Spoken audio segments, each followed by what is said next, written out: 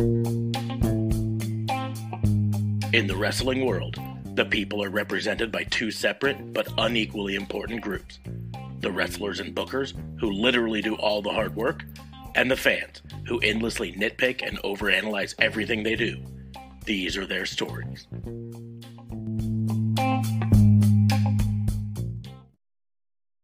Welcome to Raw and Order, the Wrestling Booking Unit, the only wrestling podcast on the planet that can fuck up their entrance and upload the wrong one.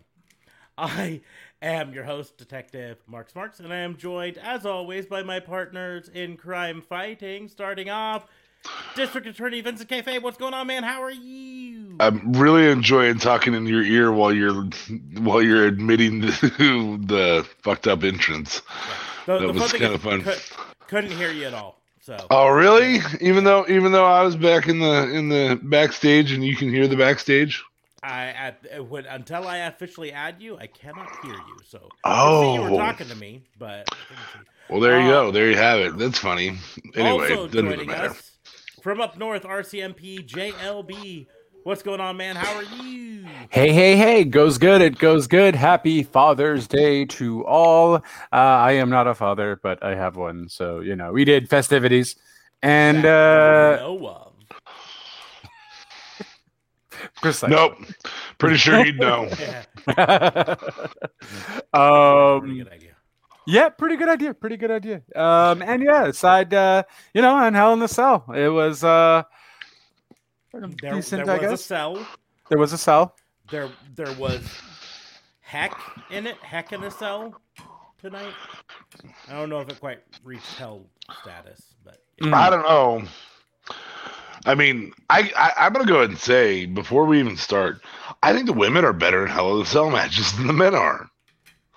It was the better Hell in a Cell match of the two tonight, yes. I mean, in the past it has been. I mean, we've only had 4 years of it, but... I think some of it comes down to they understand and rise to the pressure a little bit better. I think men have just had Hell in a Cell as one of their things for so long that it's commonplace to them, and the women are like, no, this is new to us. Let's make this good. Well, I also think you just don't have overly crazy heavyweights in the women, obviously, in the Hell in the Cell, which makes it for a more exciting time. If you had, I don't know, Kevin Owens and Sami Zayn, for instance, in the Hell in a Cell. That up. If that had been Hell in a Cell, mind reader, we might have been saying different things right now. But I've never seen that kendo stick spot in a men's match, though, and I've seen it now twice in the women's Hell in a Cell, where they put the kendo sticks across between the ring and the. But again, cell. Look back at the last 10 years of men's Hell in a Cell matches.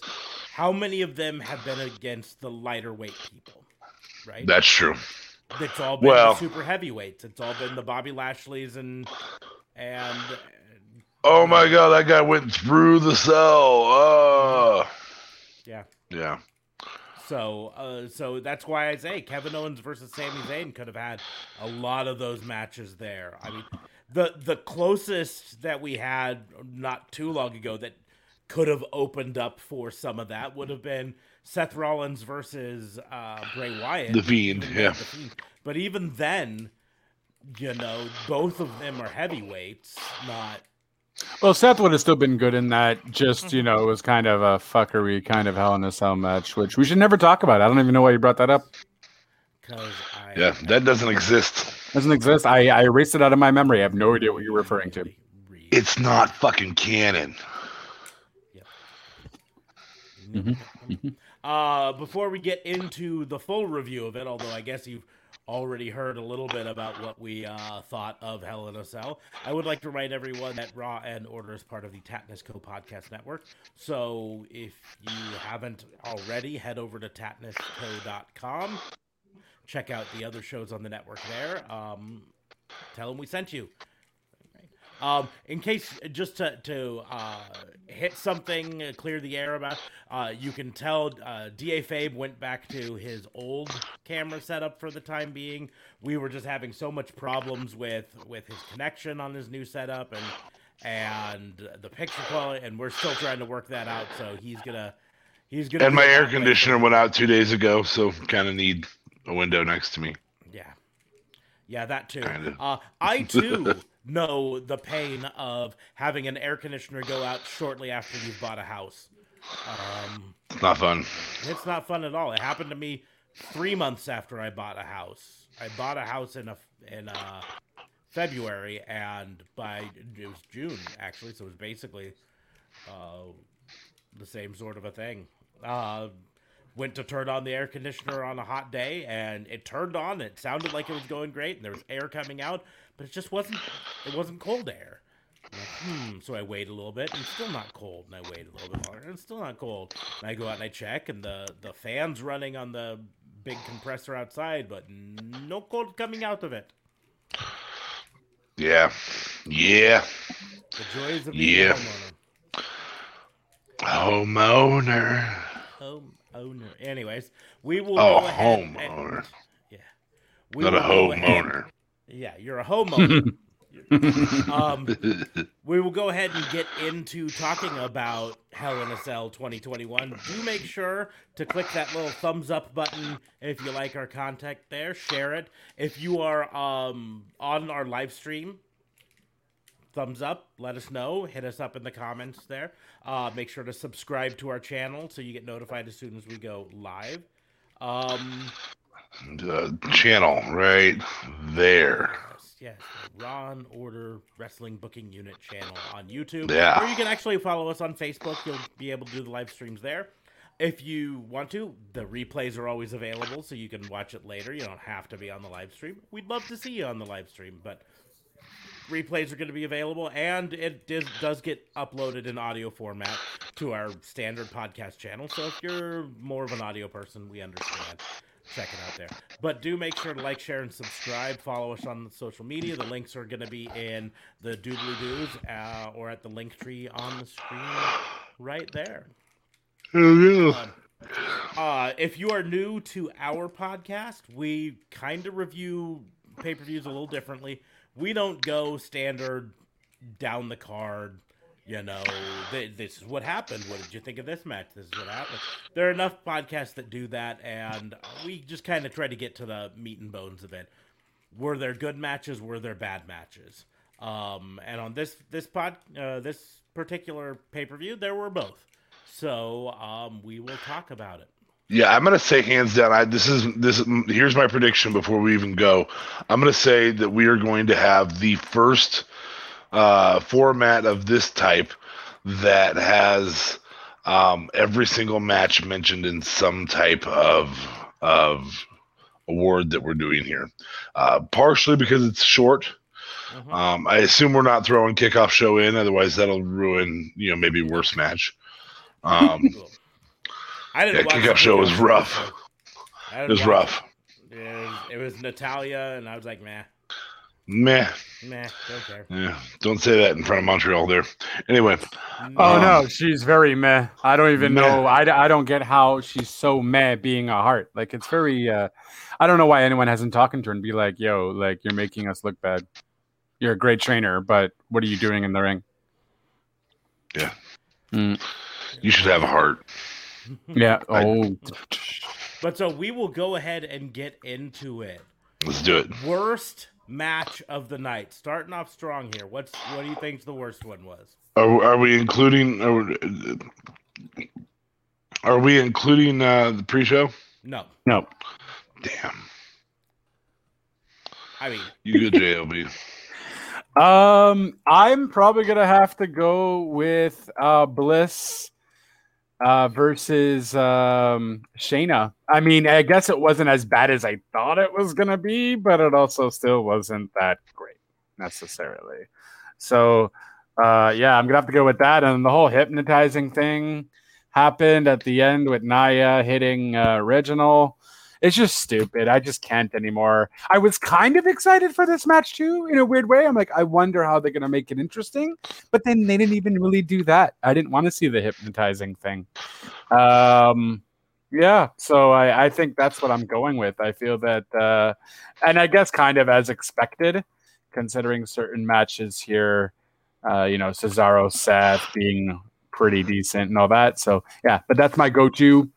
Shayna versus Bliss, hands down, worst match of the night on the pay-per-view for me.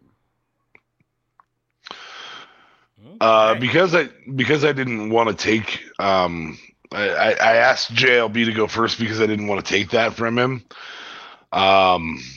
So yeah, he's right, but I'm gonna throw another option in there: Rhea versus Charlotte. That's a schmoz, man. Like, there's better ways to have that ending happen. You can just have her blatantly use a chair. Like, if you're gonna DQ her, at least make it something that we all know is an actual DQ. Oh, if you just stood out of her way and let her hit the table, that's fine. Well, I'd originally thought it was a count out. The table at her. Yeah. I thought it was a count out at first. I'm like, oh, they both got counted out? Okay. But no. Yeah. I'm going to hit you with the tabletop. Here you go. Oh, you're disqualified. People have been power bombed on the freaking table and they weren't disqualified. What is going on here? Why have the rules changed? The rules haven't changed. Their enforcement of it has. That's probably the official answer. So. All right. Calm down, Vince McMahon. Calm down. It's tough because I want to disagree with JLB on the Alexa Bliss versus Shayna because I dug it in some ways. Calm down, Doug. But I don't think I can because none of the other matches were worse than it, in my opinion. Right? Yeah. I dug it. If you're going to do a supernatural gimmick with Alexa Bliss, which they've obviously decided to do, we've talked for hours before about how we feel the supernatural way is the wrong way to go with both The Fiend and Alexa Bliss. But if you're going to do it, fine, right? This is the way to do it. Have her do some sort of control over it. And so I dug the concept of Nia getting slightly hypnotized and then hitting Reginald. I wish it would have played more into the finish of the match. Frankly, if they're going to do this, I want to see a match where Alexa Bliss walks into the ring and during the pre-match stare down hypnotizes the person and they just fucking don't fight back, right? If you're gonna start monetized with that, if you're okay, if you're gonna start this podcast off like this, I'm just gonna go ahead and get this started out right. It has to be monetized first, but yeah, please sponsor us, whatever beer that was. Samuel Adams, of course. Sammy Adams is great. I would love Sammy Adams to sponsor us or just give us kegs of beer. Your beer is awesome, and we adore you. That's a sponsorship. That counts. Yep. Just like the trips to Turks and Caicos. Please sponsor us, Turks and Caicos. Please sponsor us, Turks and Caicos. So yeah, I dug the stuff they were doing. For the first time in a long time, I enjoyed the stuff they were doing with Alexa Bliss. However, I cannot in good faith say any of the other matches were worse than this. So, worst match of the night does indeed go in my opinion to Alexa Bliss versus. I'll give it that. I just wanted to give an honorable mention, something that it's really the finish. I actually enjoyed that Rhea and Charlotte match up until that point. Like, I didn't think it was that bad of a match. I expected worse. So. Yeah, and I agree with you on the Rhea Charlotte. If they're going to, in fact, if they're going to do it this way, and I think they should do it this way, they 100% should have Rhea have just flat out, like you said, hit her with a chair. Yeah. Have it be a real DQ, not a wishy-washy whatever DQ, right? That's it. Damn straight. And so, but the rest of the match was actually pretty good overall. So that's where the Alexa, in my opinion, gets the edge. Yeah, because that wasn't. We will go ahead and move on to the most predictable moment. The moment we all saw coming. Weapons under the ring. It's Hell in a Cell. Like, is that what you're saying? I'm going to give you my actual individual moment, not just any individual weapon. I knew the second it happened. The whole time I'm like, well, that Kane's going in that ring to that wrestler so he can hit the guy with it. Like that was the predictable moment for me. It was Bobby Lashley getting the Kane from MVP. Yeah, you knew that was definitely going to happen. I guess for me, to be honest with you, most predictable moment would probably have to be. I just don't want to say because there's obviously little spots that we always see WWE use. So for me, that's technically a little bit of a cop out. No offense. But for me, I would probably have to go with just the overall of them setting up the Bobby Lashley McIntyre. In my honest, I always thought, okay, well then Lashley's going to win. You're making this, you're making McIntyre be this whole, it's his last time to face Lashley. We hear Brock Lesnar's coming at SummerSlam. We know they're planning Brock versus Lashley. We think, okay, it's going to be McIntyre going to win in front of people as he was promised, or as he should have been given back at WrestleMania when he won the belt. So that to me, that match ending was probably the most predictable in terms of who the winner was going to be. I don't really know of anything else. I mean, maybe no, because we never know how many spins Cesaro is going to do, and 15 spins was pretty impressive. Although he's done more. It was 3 short of my prediction. I'm so pissed. Yeah, I don't think anyone got it right. I think I got it right, technically. I didn't even check, to be honest. Yeah, you can change it. No, you can't actually. You can't change it. Yeah, it is one thing. The predictions on his league are all public. So that's it. Change it. Cheat like a motherfucker. Anyway, I'm gonna go ahead and throw some shade back at you. I couldn't cop out because I'm not a cop. Not a cop. Jesus. So that's number one. My jokes. Yeah, you want this shirt? Just look in the doobly doos. It's a great shirt. And the second thing, you're literally saying the most predictable moment is shit that hasn't fucking happened yet. And that is absolute horseshit.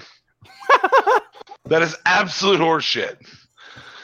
You hit me up at SummerSlam. Tell me that's the most predictable moment. Oh, but that's exactly what's going to happen, and I will definitely make sure I save this somewhere and I bring it to you during SummerSlam. Predictable for SummerSlam, but doesn't count as most predictable. You could. Of course it does. You had Alexa Bliss doing some kind of fucking shit. You had Cesaro doing the swing. You had, but those are cop outs. I feel. My thing isn't a cop-out because you're literally telling me, you're making the stipulation that this is McIntyre's last time to try and win the belt against Lashley. So for this title reign. Because here's the deal. The other thing that you said is, he hasn't gotten to defend against in front of people. Lashley hasn't gotten to win a match in front of people. Neither did McIntyre, fuckface. No, I was referring to McIntyre, fuckface. That's right. Okay. I'm throwing the fuckface back at you. I was referring to when McIntyre won it last WrestleMania. He won it in front of no crowd, so he wasn't given that opportunity. So that's why I think McIntyre will eventually get his run. He'll probably face Brock again. Maybe after SummerSlam, because I feel like it's going to be Brock Lashley at SummerSlam. Brock wins it. Then Brock faces McIntyre in front of a crowd. And Brock loses because we don't need Brock as champion. So, I was going to suggest to Smarks that we go to Minneapolis so we could be closer to you if you wanted to meet up for Raw. But no, Smarks, let's just go to Kansas City instead. Yeah, let's just fuck that guy. Fuck that guy. He's wrong. Here's the deal. I think if Brock comes back for SummerSlam, which is still a big if, again, nothing's official on that. These are all rumors and speculation. Dirt sheets and whatnot. Yeah.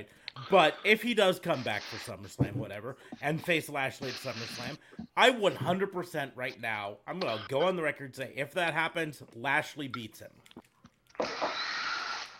That's the thing. I think they're going to have Lashley beat him because I think they're trying to build Lashley up as this unbeatable right now. And what better way to do him than to have him beat the Beast? I think they already done that though by him beating McIntyre, not once, not twice, but like 3 times now. Then so you seal the deal. But McIntyre beat Brock, so Lashley doesn't necessarily need to beat Brock for him to be solidified as the Beast kind of ordeal. He already beat the guy who beat Brock. Again, you in like can 5 say seconds. That, but to be the man, you have to beat the man. Which is McIntyre, because he beat Brock. The saying is not to be the man, you have to beat the man who beat the man. No. So Lashley still has not beat Brock. And Brock can come in and say, hey, you may have beat McIntyre 4 times. You've never beat me. Okay, fine. And they'll definitely do that for sure. And so that's why I think, because all the speculations have it, everything, it's a very short term, maybe even just a one-off contract for Brock. Right? So, that's just setting up for Lashley to just beat him. To be the man who beats him. Like, first try, sort of a thing. Not first try, but, anyway. Right. That's my thought process. I mean, there's a lot of things that we can talk about for most predictable moment.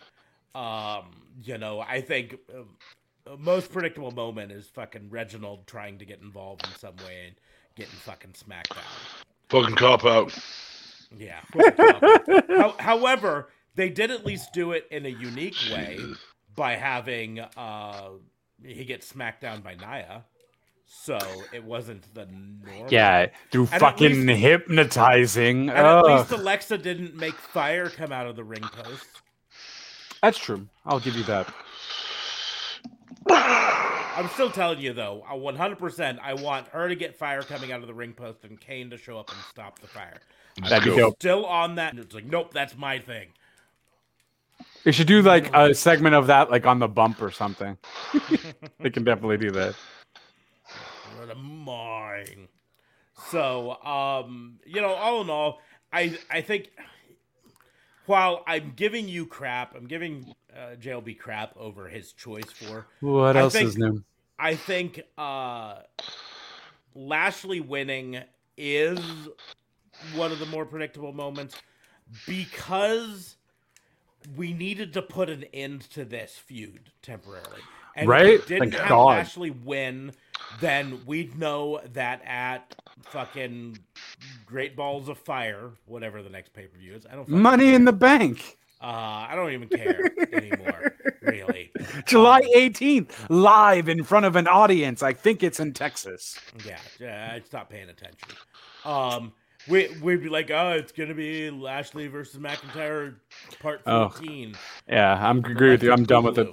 And so just having Lashley win can kind of put a stamp on that feud and say, it's done. It's over. Now McIntyre can go off and be badass doing whatever the fuck he wants to do. And Lashley can be badass. And I don't know, if they bring in Brock Lesnar, have him bring in Brock Lesnar and have him beat him, that's great. So we will move on to botch of the night. The moment that you watch and you go, oh, they fucked up. This is JLB saying that something's a cop-out that's never fucking happened before. Okay. Fuck.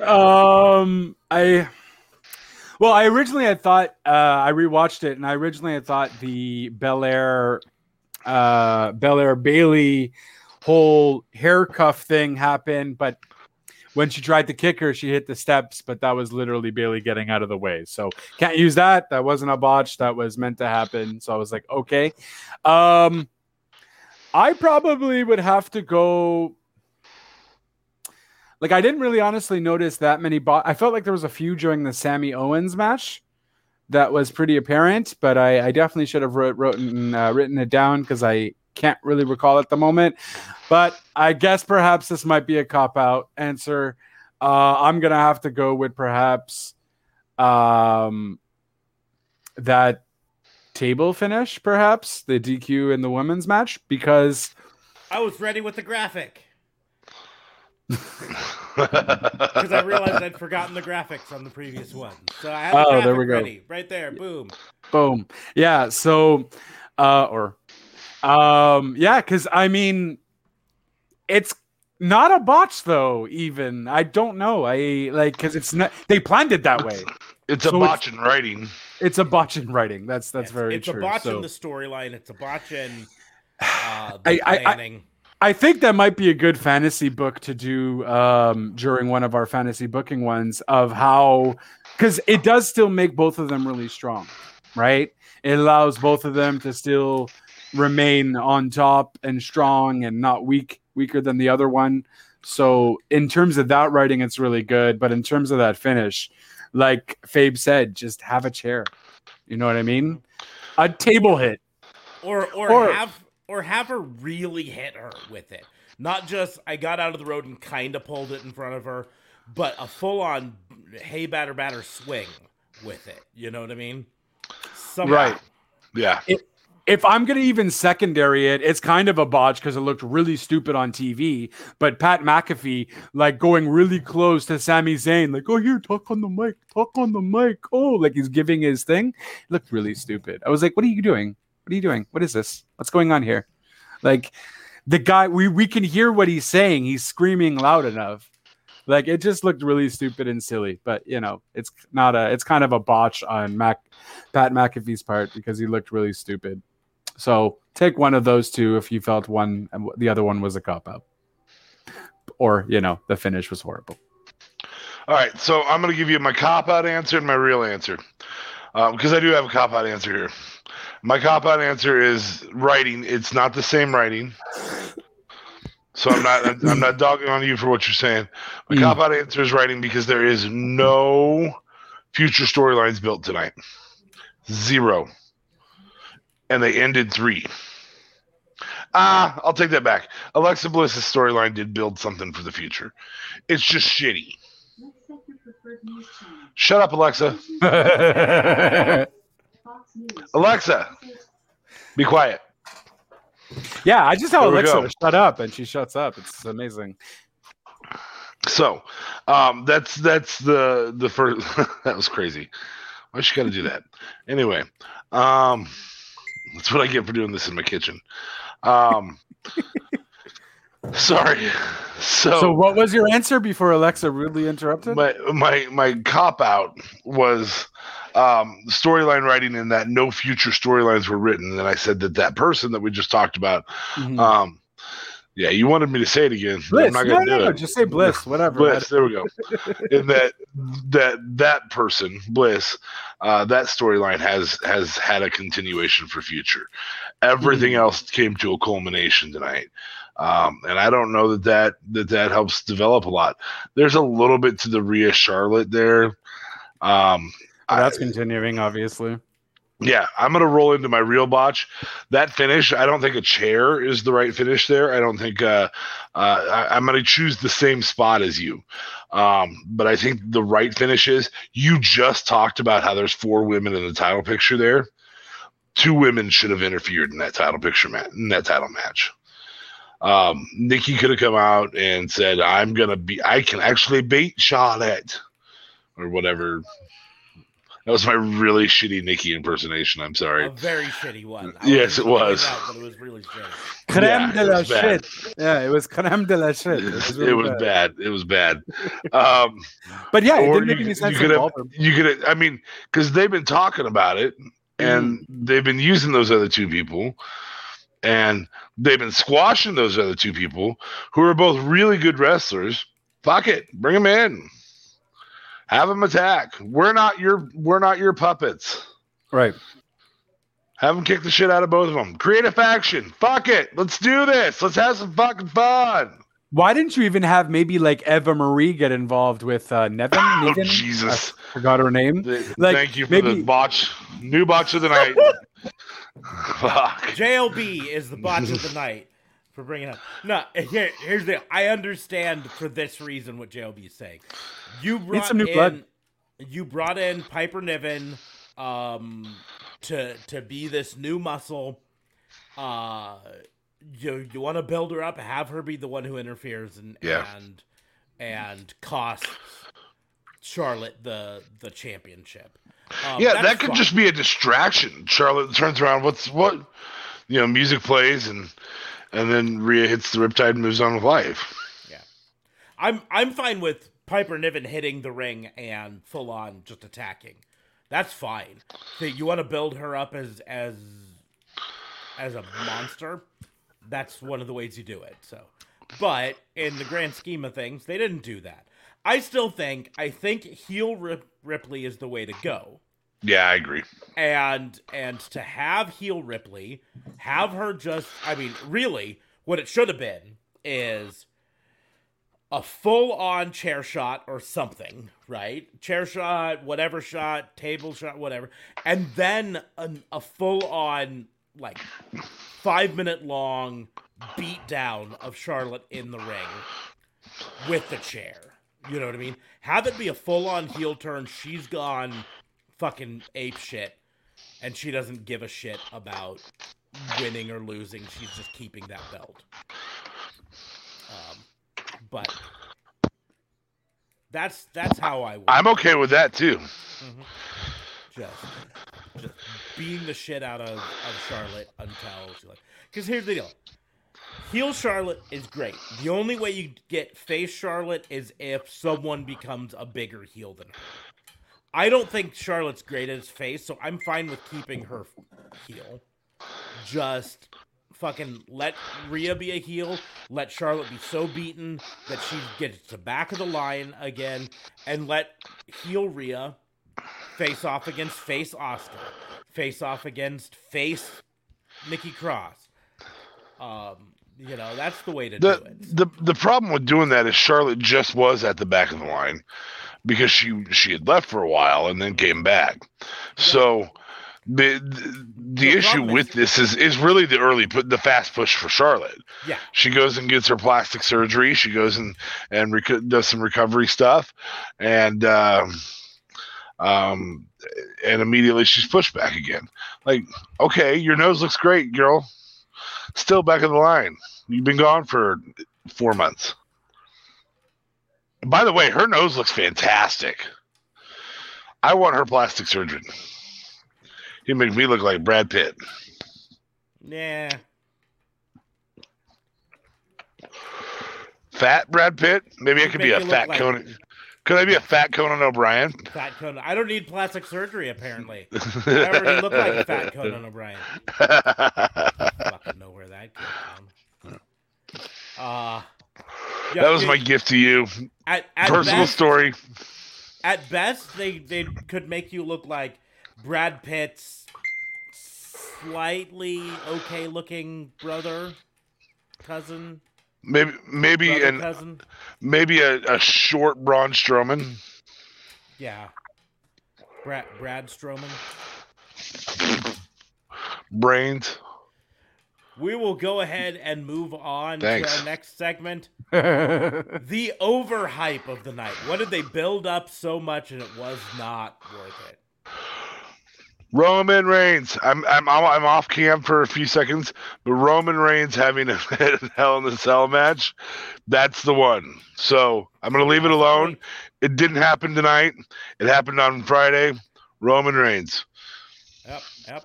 I'm done. I even had a graphic made for it. Well, I mean, fucking, it was in a Hell in a Cell. Yeah. So the thing is, you can't see underneath here, but it actually has the date on there. It actually says streaming on Peacock. Blah blah blah.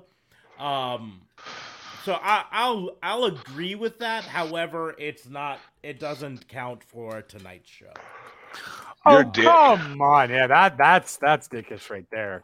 That is as overhyped as it comes. That's yeah. We're gonna have this match. We didn't have this match.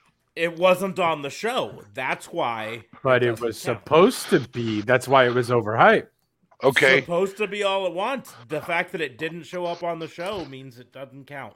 All right, I'll throw you one more then, just real quick. And I know it's going to piss off JLB, which gives him some talking time since he does have camera running. I'm going to go ahead and say Sami Zayn versus Kevin Owens and their 20-year friendship. And, these guys are great friends, but it's all falling apart now, except for it fell apart, I don't know, 10 fucking years ago in NXT. Not 10 years. It's a bit over-exaggerated. Yeah, if I told you once, I told you a million times. Not to exaggerate. Fair enough. Million. Well, JLB, do you have a rebuttal? Overhype. Damn. I mean, I don't necessarily... You're about to say that it's true. No, the Sami Kevin thing. No, it's for me. That's not overhyped. I just don't think. I think that should have been in a Hell in a Cell, though. I honest to God think that would have. It was a pretty decent match. It was good, but it's a great one for underhype. Perhaps underhype. I don't know if there was necessarily everything was kind of good for me, aside from, I guess, I don't know. Wasn't really necessarily an overhype. That's why the Roman thing was going to be my overhype, because I had always originally thought it was going to be on the pay-per-view, and then I saw it on SmackDown and was like, well, okay, this probably wouldn't have been good on the pay-per-view anyways. Probably still was better than the McIntyre Lashley match though. So overhype, I guess I'll have to go with Bliss and Shayna, just because it did technically get a lot of notoriety. Everyone was talking about it. It got so many views on YouTube. It got so many hatred on Twitter. WWE itself was kind of overriding it. They were calling Shayna this badass and that she was going to overcome, and then of course she didn't, because she got twisted blissed from the top rope, as opposed to twisted bliss from the it's true, it always from the yeah, you're right. Okay, sorry. Bottom rope twisted bliss is really fucking dangerous. So yeah, twisted bliss with no ropes, those are the ones you got to those are the Jesus devastating maneuver. So yeah, I guess it would be Baszler Bliss for me. I don't think any of the other matches were too overhyped. It just kind of fit the mold, if you will, of what I was expecting. Okay. Fine. No. All right. Yeah. I don't think you agree with that statement, but sure. I don't. To me, it's not the overhype of the night, because it wasn't hyped up nearly as much as Lashley versus McIntyre. This match, and here's the deal: Lashley versus McIntyre have put on some banger matches. Mm-hmm. This was not one of them. This match inside Hell in a Cell, meh. Yeah, no, for sure. I literally stopped watching the match to go finish my hockey game, because, hey, that's more interesting. Yeah. I sat through and watched the whole match. Shame on you. As did I. And mostly because I don't see hockey as more interesting. Yeah. Well, then you are missing out. Well, it just means that he's part of the number one average IQ sports fan group, and Jesus. not part of the number two average IQ sports fan group. But those are Roman fans, no? Or they were just talking about wrestling fans? Wrestling fans as a whole, according to this is a story that came out today. HowToBet.com surveyed, it's a pretty small sample size, so we're not going to say the exact number of people. Let's say the number of people. It was more than 1,000. Okay. Still cryptic as fuck. Not more than 106, but 1,006, but more than 1,000. So. That's fair. But out of that, they found the average IQ according to them, of wrestling fans, is 112.6. NHL fans is 112.3. So. Oh, come on. You're bringing us down, buddy. What about football fans? NFL fans, Jesus. Football. 105.9. 50. Nope. 105.9, which is football. above MLB, but below NBA. God, people watch NBA? As a whole, NASCAR brought up the bottom, though, at 95.2. That's still pretty good for NASCAR fans. Woo! They caught, Shit, it's a Sam Adams. That doesn't work. they caught the good NASCAR fans. Oh, okay. Yeah, exactly. Now, that being said, fans of Roman Reigns were number 1, 126.4. Fans of Daniel Bryan were number 2, 122.2. And bringing up number 3 is hockey. Boston Hockey? Bruins fans. Yeah, baby. Are you a Bruins fan? I'm a Bruins and a Flyers fan. Okay. Interestingly enough, 120.3. Philadelphia Flyers, 37.2. Wait, what is the Flyers? Is the Flyers up there? Let me see if I can find the Flyers here. No, don't find them there. Farther. Yeah, it's probably down. Keep going. Well, they skip a bunch in the middle. They give the top 20 and the bottom 20, and then all those in the middle, they're like... Was there Montreal Canadiens? Of the ones that I can see here... Wow. Our podcast just changed. Yep. And the most ADD fans are people who have wrestling podcasts about cops. Montreal fans are not in either the top 20 or bottom 20, so... I mean, or bottom 20. Okay, yeah. Number 4 was Red Wings. Number 5 is the first NFL team, and it's if you look right down there, there's a little Oh my God! Just tell us. Just Jesus. Houston Bullshit. Texans. Right there. Those people right there. There we go. Okay. They're the Great first IQs. They choose a team that can't fucking keep their players. Their fans are really good. It's their staff that's the IQ. Anyway. New England Patriots, however, are the dumbest of the NFL football fans, and That's bandwagon jumpers that bring that down. Yeah, that's weird. that's appropriate for me. There There will be bias someone in on your this voice. podcast who is probably frustrated that Miami Dolphins are really, really far down there. They're the fourth bottom. Whatever. I don't even care. Care. Whatever. And they're beat by one point by San Francisco 49ers fans.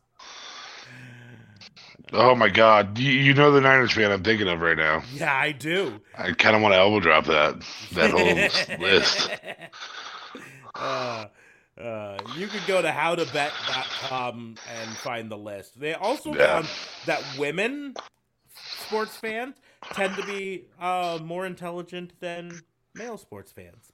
Well, I mean, I would think that women are just generally more intelligent than men to begin with. So if they dedicate themselves to watching a sport, I would imagine they would kill it there too. In fairness, I have never seen a woman put their hand through drywall or their fist through drywall, but I've seen multiple men do it. So yeah. That's it. Woo! Football! Yeah, my hand. Oh, So anyways, back to the back to Hell in a Cell. Yeah. back to Hell in a Cell. Hey, if you guys hate our distractions and our tangents, leave us a comment so we can know, because Yeah, that's it. Because if you don't comment, then we don't care. yeah, we're gonna keep doing Yeah, it. well, we're still there. Anyway, moving forward. Moving forward. So for me, overhype of the night was the Lashley versus McIntyre match, because it wasn't worth it in any way, shape, or form for me. That's fair. And is Fabe still sticking with Sami Zayn versus Kevin Owens, the hype? I'm going to assume he's talking to a kid that... Yeah. Yeah. What's up? I said, still sticking with Sami Zayn versus Owens as your overhype of the night. I hate there's certain commentary moments that occur that cause that, and I'm gonna say there was a commentary moment that occurred there that made me go, you're trying to overhype this match that we've been running on since WrestleMania. And really, we've been running on longer than that if you think about their career. They've had several matches. They've had mid-card title matches. They've had grudge matches in main roster, let alone all their time in NXT. So I think when you say things like 20-year friendship broken apart, it's kind of like trying to overhype the Jericho Owens friendship best friends thing, and they've been friends forever, and you're like, is that the only way you can build a Kevin Owens feud? Apparently, yeah. These guys are best friends. Like, Kevin Owens is a dick, and that's the best you can come up with for a feud. Well, I think it a lot has to do with Sami Zayn's just overall character of conspiracy theory. Because now what are you going to do? Like, he's a whole conspiracy theorist, and then now he wins. So now he is proving everybody right, or proving to everybody that he was right. Like, what are you going to do with this now? I don't know. They just got to get rid of this gimmick. He's really good in it, but, I mean, he's never going to go anywhere with it. It's just a very stale gimmick. Or maybe you don't build it as best friends. I was very late on the video switch, by the way. I'm sorry, I was replying to someone. Yeah. Well, there you go. One job. One job. I don't know what to tell you. Just, I got another job here. That's my job. Got that job right there. Muting you, Mama Jamma. Okay. Yeah, I kind of like it. No, I don't like it. I can imagine you don't. I'm not just a pretty face, guys. I have a voice. That's too. for sure. That is for fucking sure. You're not just a face. That was the joke, assets. That was the joke. Thank you. Don't have to put it in more. Just let it be. Let me get that joke in, and that's it. What's the next one? Just twist the knife. Just twist the knife. Twist it. Do a full 360. Just go. We are going to move on. We've only got a few more worsts before we get to the best. Abuela, let's go. Performance of the night. Hey, you're already on the screen. Look at that. Worst performance of the night.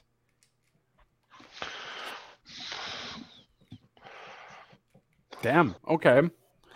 That's a good one. It's technically a bad one. Just yeah. Semantics. I got it. Yeah. I don't know if there was anyone that did bad though. At least not on the regular show.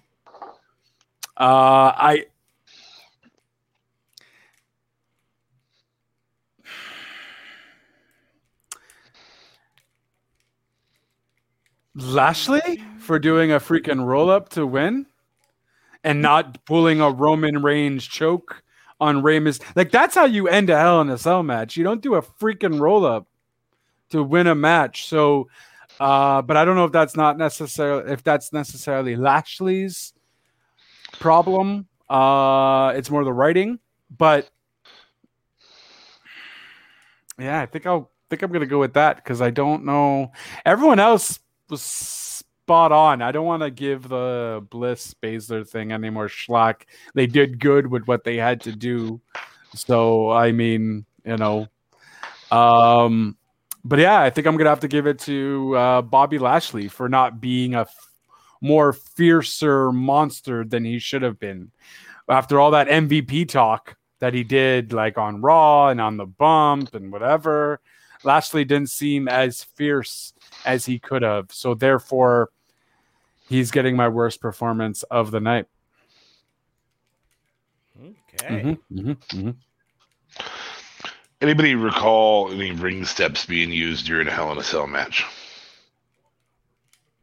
No, not do you? Okay. Yeah. So in the Lashley versus Drew McIntyre match, Drew hit Lashley twice with the ring steps. Well, later on, Bailey and Belair used ring steps. Cool.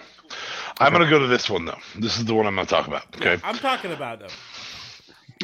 So, well, you asked if anyone used, so I was just answering your so question. yeah, no, I was just saying that you guys did notice this. Okay, so Drew hits Lashley twice with the steps early. Is holding the steps, walks over Lashley, looking down at him with the steps over his head.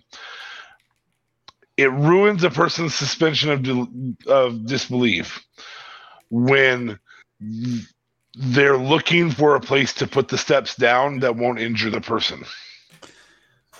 Mm. That's a point. Yep. Because as we all know, you're trying to injure this person, obviously by hitting them with steps. Just fucking throw them out of the ring. Just throw them down on the person that's laying right there in front of you. And yes, I understand you don't want to do that. There has to be a better way to act that out then. Well, you can act it out. You can hit him a couple times, just like, and just chuck him over there. Chuck him into the ring or something. But in the moment when you step over the guy, get over to the other ring post, turn around, look down at him with him in your hand, and look around and go,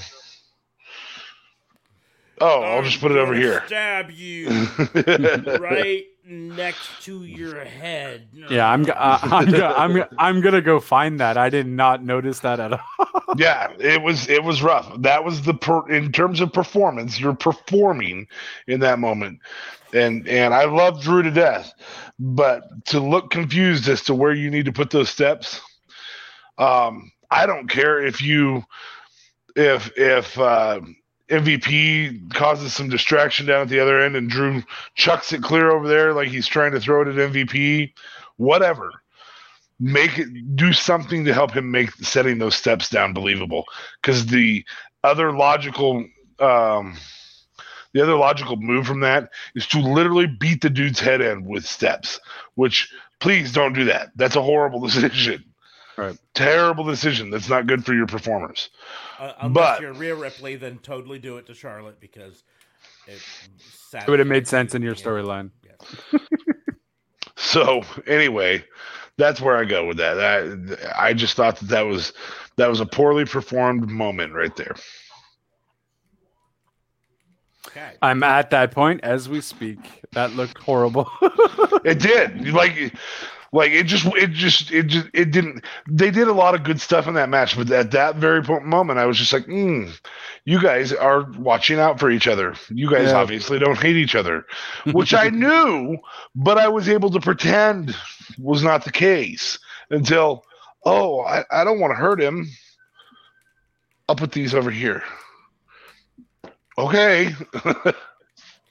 Yeah, like it just didn't make any sense because he grabbed it on top to go and hit him again, and then he's just like, no, I'm gonna toss them over here. That makes sense. Yeah. Good call. I don't want ref stoppage like Seth got. Yeah. I don't want to get DQ'd in this Hell in a Cell. Yeah, no shit. My worst performance is going to actually be on the referees as a whole, but specifically the referees in the two Hell in a Cell matches. Because there was not consistency in the whole concept of opening the cage door at all, right? And they wrote themselves into this corner, and so I get it and everything.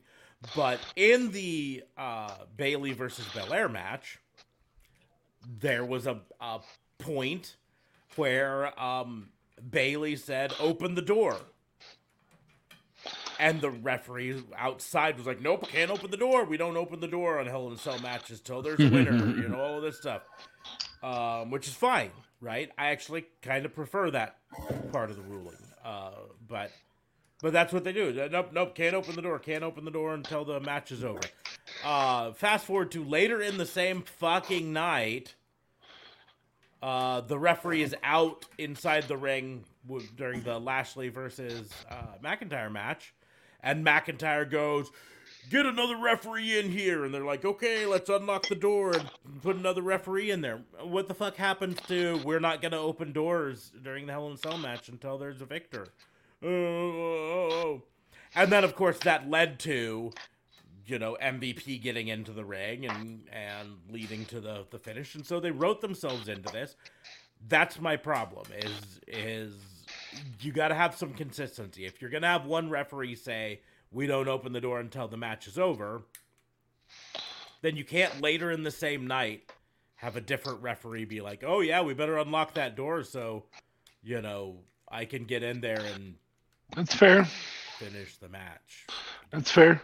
I mean, JLB 100% agrees, as you can tell by him disappearing right now. He just fucked off. He's So, like, yep. I think that the show's over because I'm back. Calm your tits. my tits are calm. Prove it. Don't prove it. We believe you.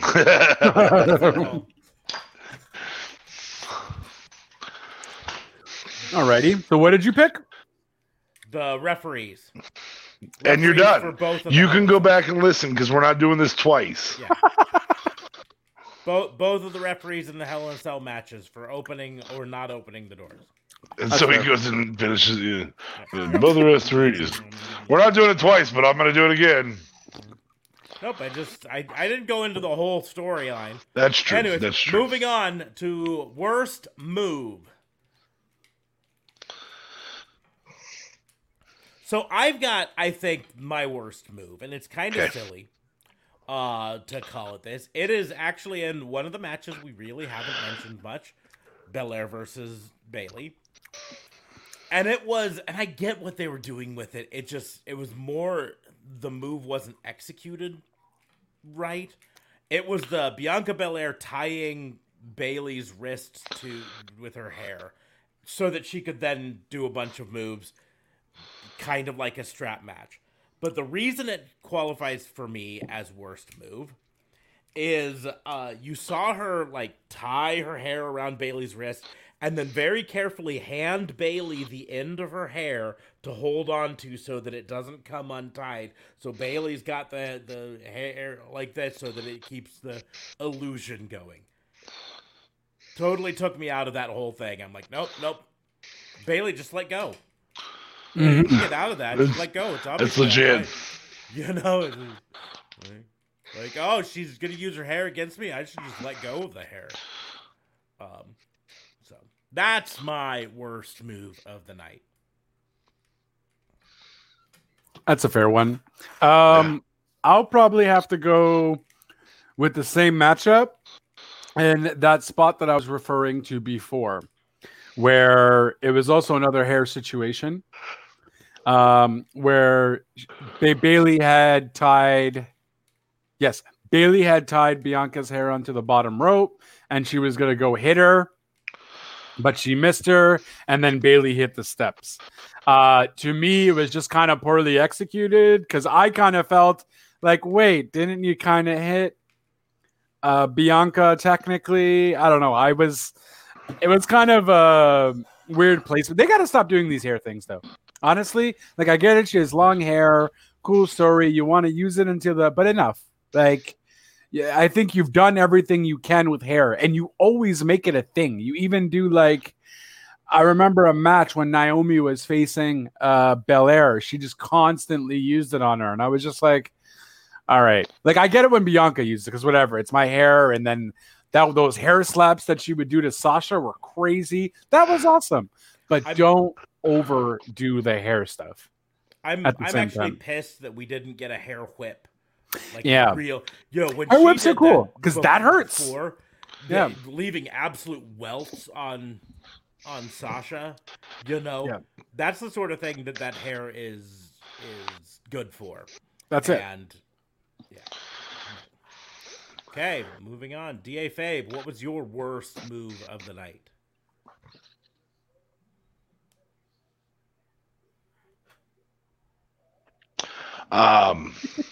Mind control. Yep, that's fair. Oh, you even knew what it was. Mind control. I'd zoom in on your eyes doing that, but I don't have control over your camera. Mind control. Jesus. Yeah, I don't. Alexa may be the best actress in acting person, whatever. Doesn't get you canceled. Yeah, whatever person who acts in WWE right now. She may very well be the very best at that in the world in WWE. But when you got a shit script, you got a shit script, man. I mean, Will Ferrell may have been one of the best paid in the world, but he still did. What's that stupid show? Best actor in WWE. I love it. That movie, Everything Must Go.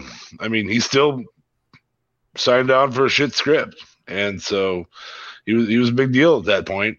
Still signed on for it. So I said Will Ferrell because I know Smarks is not a giant Will Ferrell fan. Nope, not so much. You love Anchorman. Shut up. I will make you love Anchorman. I will make you love Anchorman. I literally walked out of a showing of Anchorman. I know. I just don't get why people like Step Brothers. That's my go-to. It's like a classic for a lot of people, and I'm like, why? So dumb. And I get that's the point, but it's too dumb. Yeah, that's like saying Dumb and Dumber's dumb. It's like saying Dumb and Dumber's dumb. Not the same. Jim Carrey is awesome. Suspension of disbelief. Pull your brain out of it until somebody stands there with ring steps like this for 27 minutes. Yeah, that really grinded your gears. Oh my god, I was so mad. I was like, I'm out of this match. Like if there was going to be a moment that I stopped to watch hockey, that would have been it. Fuck. It was rough. Yeah, it was rough. It wasn't that bad. It wasn't hockey. No, it wasn't. It wasn't bad enough to stop and watch hockey, but I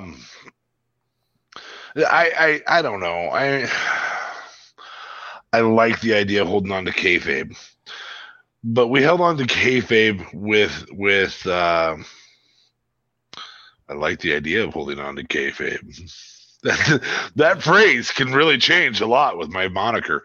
Anyway, moving forward, I like the idea of holding on to kayfabe, but there have been times in history that we needed to not. What is Kane's the girlfriend thing? Katie Vick. Good time to not hold on to kayfabe. Yep. It's okay for the Fiend to just go away for a little bit. I'm gonna take a nap. Take a nap right here. Good night. I don't like the idea of a manipulative bitch, which is exactly the best character that Alexa has played. Is a manipulative bitch. Yeah. I don't like the idea of a manipulative bitch being controlled by something more malevolent than her. Like, she's pretty malevolent. Just let her be what she is. I mean, if this isn't a symbiote character, I'm over it. It better be Fiend better be a symbiote. That's all I'm saying. Yeah, I mean, just make her she's good at being completely rude and really bitchy, but don't put freaking demonic powers into it. Like, just stop. Yeah. Also, the Twisted Bliss is just a crossbody block, so. But it's with splash. a twist. Yeah. Oh, yeah. Well, at 96 pounds, it really makes a fucking difference, doesn't it? But it's a twist. I will point out the Twisted Bliss is effectively a twisting frog splash without the frog. So if you think the Twisted Bliss isn't that much, then most frog splashes. Now, you get more air on them. Yeah, and I'm not a fan of frog splashes. Even Eddie Guerrero's, everyone loves it, and it is fun to watch. I never understood why that one was supposed to hurt so much. Why the pump? Awesome. Yeah, why the pump? No. Look, I have hard abs. Well, I don't, and I bet I would hurt them more if I jumped on them like that. Yeah. Because I'm bigger than you. Yeah. Which goes to my dislike for Bronson Reed because his big finisher is just big guy splash. Whoa, we're not talking NXT right now. We might as well be because both Bronson Reed and Karrion Kross had dark matches during SmackDown because they're planning on bringing them up to the main roster, apparently. So they're going to move both titles off those guys. That's so stupid. Hey, people get really popular in NXT. What do? Fucking Ruin take them away from NXT. That's a worst move. We will go ahead. Ooh, we have comments. As they're probably you. don't. They're from me. Also, honestly, I also would like to maybe put Charlotte's little moonsault again. The moonsault into the second backflip with it. Yes, I wholeheartedly agree with that. I didn't know if she just messed up and she was too far, and then so she just thought on her feet and did another backflip. Because I'm like, Flair, you have never done this. And then it got me thinking. I'm like, Flair, why haven't you learned how to kind of like do a more extended backflip? Like your flips are always so gymnasticy. Like it's like you want to land on your feet all the time. It's so weird to me. I don't think that's what it was. I think it was scripted that Rhea would roll. Of course, the camera angle did not catch Rhea's roll. Right. And so Charlotte then did a backflip and adjusted. And of course, the commentators, as opposed to the tater tots, not the commentators. What about the dictators? Dictators are disgusting. They need to shower more often. Anyway, the commentators really said nothing about Charlotte's advanced skill and her long career in her ability to adjust on the fly like that. That sells that move. That's it. Except for the fact that she didn't hit with any impact at all. But yeah. Right. I will point out she's done that move before. Yes. Where she did the moonsault off, but someone rolled out of the way, so she landed, and then she has another flip to land on them. It's to show that she, like DA Fame said, is fast on her feet and saw it happening midair and adjusted. But yeah, the commentator should have pointed that out. That's where that failure was in that particular move, was commentary. Put Cole. Or Michael Cole and Graves. Neck tattoos. Yeah, Graves on everything. Just put those two on everything. Let's call them neck tattoos from now on. That's neck tattoos. Yes. Shut up. Welcome to SmackDown. I am your host, Neck tattoos. I guess the Michael Cole aspect is replaceable, but McAfee isn't pulling off a good Graves. He's not there yet. Especially when he's trying to drag his mic towards Sammy so he can hear him speak. Like, I was like, what are you thinking? Busy bragging about how he's up for an ESPY. Someone else is up. Oh, but who else is up for an ESPY? Me. Boom. We're gonna move on to the final worst before we get to the best. Worst moment of the night.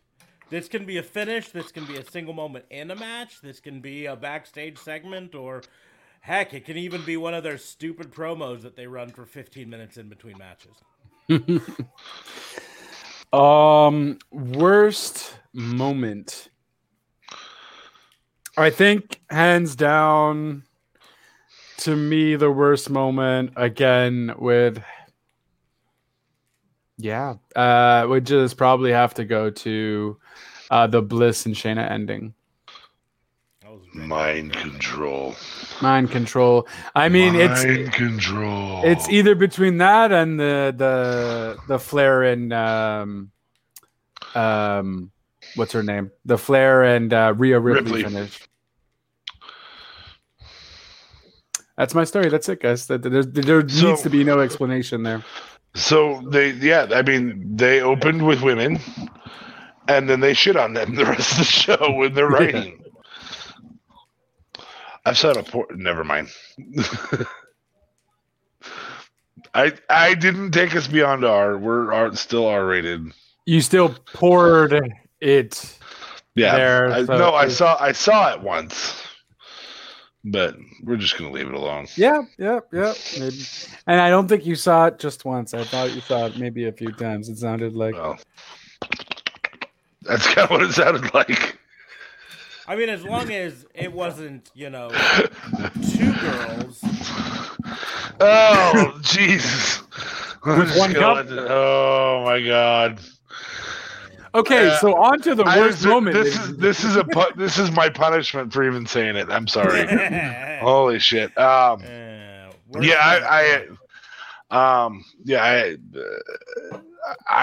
feel like we set women's wrestling back a little bit tonight. But I'm going to say worst moment is continue the continuation of Cesaro and Seth Rollins, just to throw them in the worst somewhere. I feel like that could have been ended for a little while. I feel like the Roman feud could have been continued with Cesaro. They did put on a banger of a match a little while back. I think they could continue to put on a banger of a match. I think Seth interfering rather than picking the bones would have been a better move back when that happened. I'm going to say worst moment is that a great storyline is being continued. Maybe, I don't know. I feel like they're going to bury this story, which was really, really well told for a while, and now it's not. I mean, as long as you give me good matches, though, this match was stellar. Legit. That's legit. Right. And I'll give you, it was a great match. I'm trying to get him in the worst here. Why? Somewhere. Don't. It's okay. I'm leaving him in the worst. I'm a dick. I'm a dick. In the worst for this reason. This match was phenomenal, but this was the time to give Cesaro the definitive. I have win. Seth Rollins' number.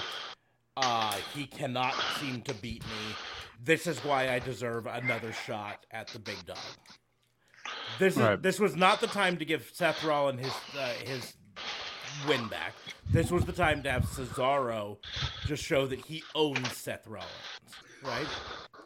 Seth Rollins, I would agree with that. Seth Rollins can go off and feud with Big E or someone like that for a while. Seth Rollins can even eventually go after the big dog.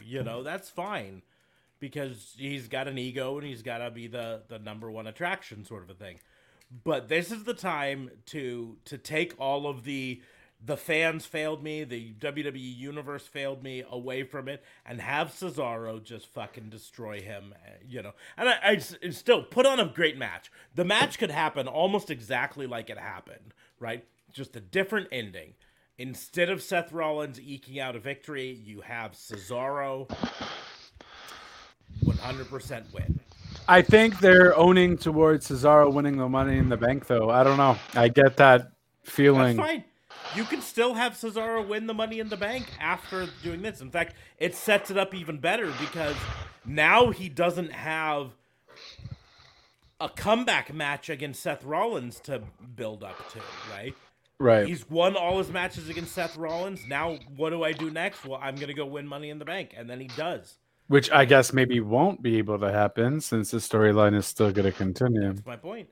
So that's why this is the worst moment of the night. It's the worst moment with Seth Rollins winning. It should have been Cesaro. And I'm not saying that just because it was the first of my wrong choices in fantasy. I'm saying it because I think it was the wrong choice. That's fair. I like that. Yeah, that's a good answer. That's what I tried to say. I just fair. Okay. Just not good at saying stuff. I've watched a couple NASCAR races, okay? Just let me go.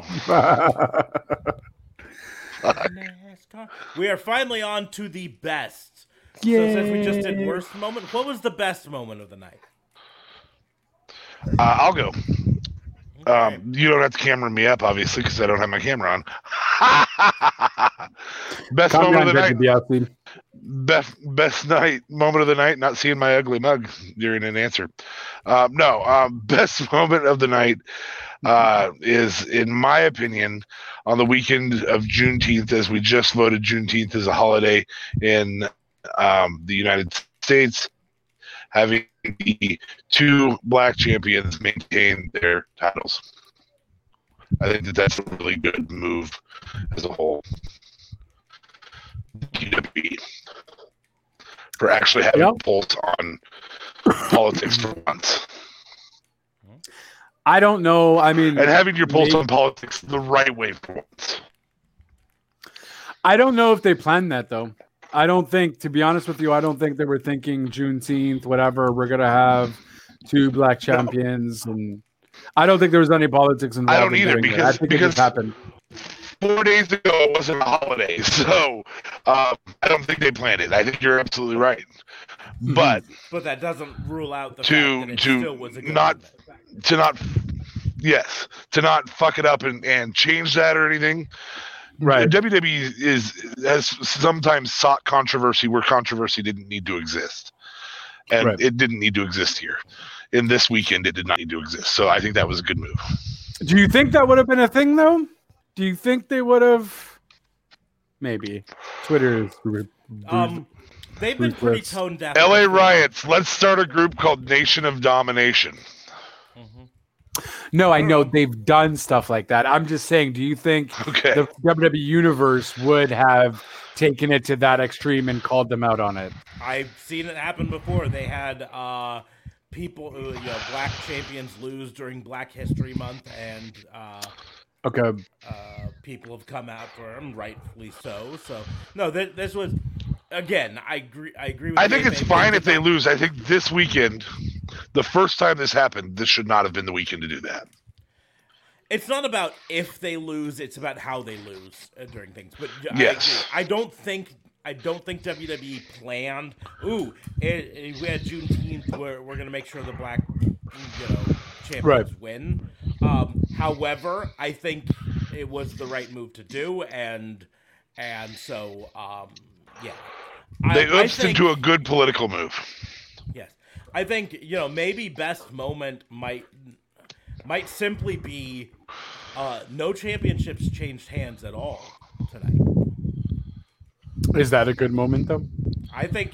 Listen, we've talked a lot on this show on previous episodes about how hot-shotting the belt back and forth isn't necessarily a bad thing, but in this situation, the best for the company, the best for storylines going forward was to not have anyone change. I do think using a champion's advantage was a good move tonight too, but I wouldn't call it a best moment. Yeah. I think it was just a wise move. I think Rhea Ripley retaining was the best for that storyline, right? Yeah. Could have done it in a better way. We can argue back and forth on that. But Rhea Ripley retaining was the best. Bianca Belair retaining is the best for that storyline. Bobby Lashley retaining is the best for that storyline. And that's why overall having the champions all retain, in my opinion, was the best moment, because it built them up as all stronger. Any one of them changing ruins their momentum. Charlotte can have her momentum ruined. Yeah, stalled right now. It doesn't matter. She's fine, Drew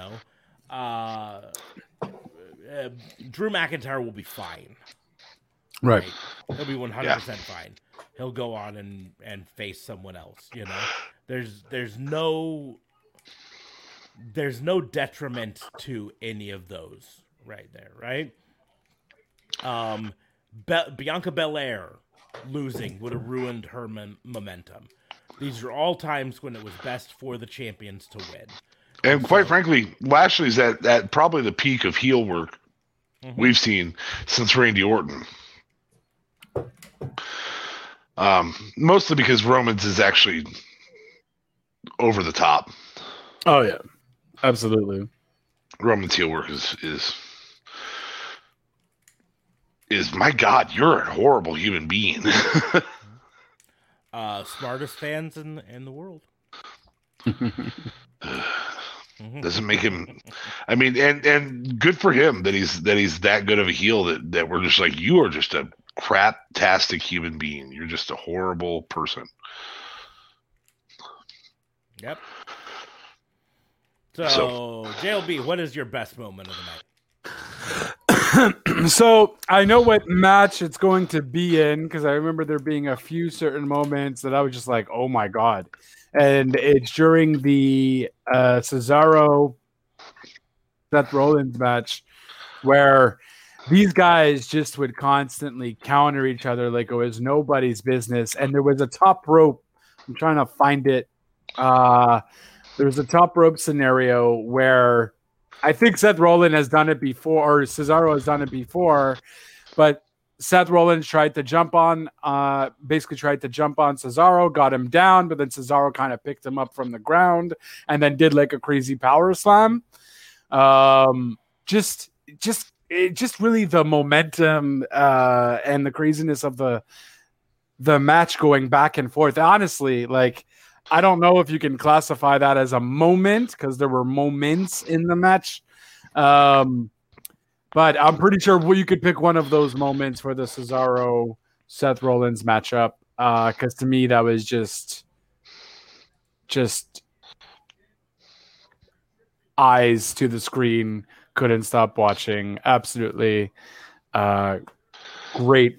I don't know. It's kind of weird because it could go for other things too. But that would probably be my best moment, is to see that matchup. I don't know what to tell you. Okay. We will go ahead and move on to breakout star of the night. Ooh. Reginald. Fuck you. I'm gonna remove you from this. Okay. I might, but I'm not gonna right now. But I might. But I'm not gonna. But I might. That's all I got. It's the one we haven't seen the most of, so I suppose that's his breakout. No. That's it. I mean, I don't know who you really. There was no breakout star here at all, really. Maybe, I guess, Rhea, just because she looked the most powerful as a women's champion tonight.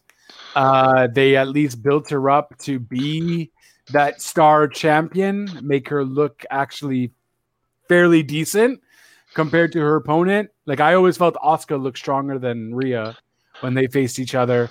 And this was one of the first times that maybe Rhea actually ended up breaking out to, I don't know, that star brand, if you will, breaking out to be that superstar that she was in NXT again, kind of thing. So I guess I'll give it to Rhea because I don't know what else I would do, to be honest. Like, she's the champion. I get it. How is she a breakup star? But she also hasn't been used properly either.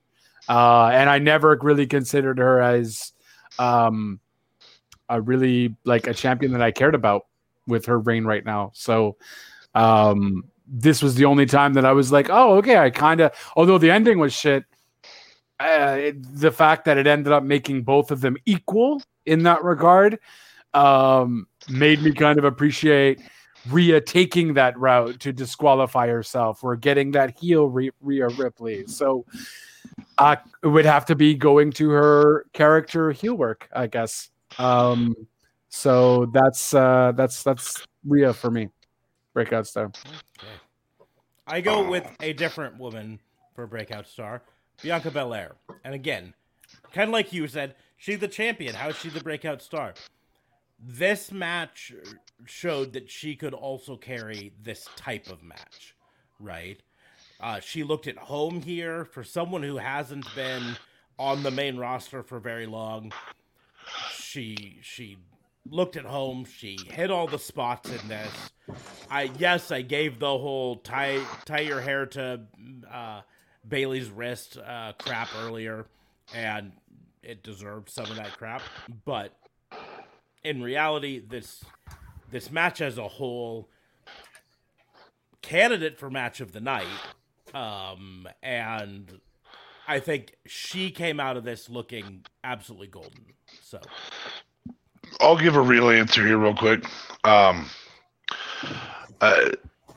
Okay.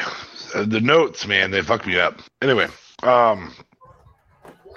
so I was actually going to give it to Bayley for becoming only the second woman in history to lose 2 consecutive Hell in a Cell matches.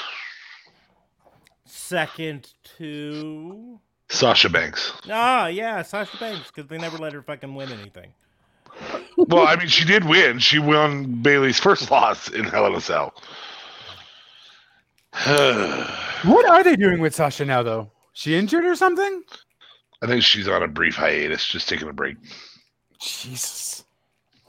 Well, whatever. She's frankly, she's probably off filming something because of all the people in WWE, she's the one who currently has had the most success in Hollywood, in outside, with her appearances on The Mandalorian. I know they're filming spin-offs and stuff to that. They're probably having her involved in them at some point. So that's what I would be willing to bet she's doing.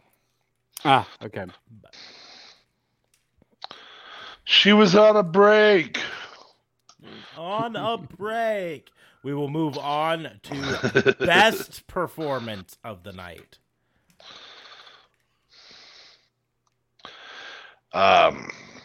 So I dogged on them earlier. And I dogged them earlier because they've been in the same feud for a while. But most of these tonight were in the same feud for a while.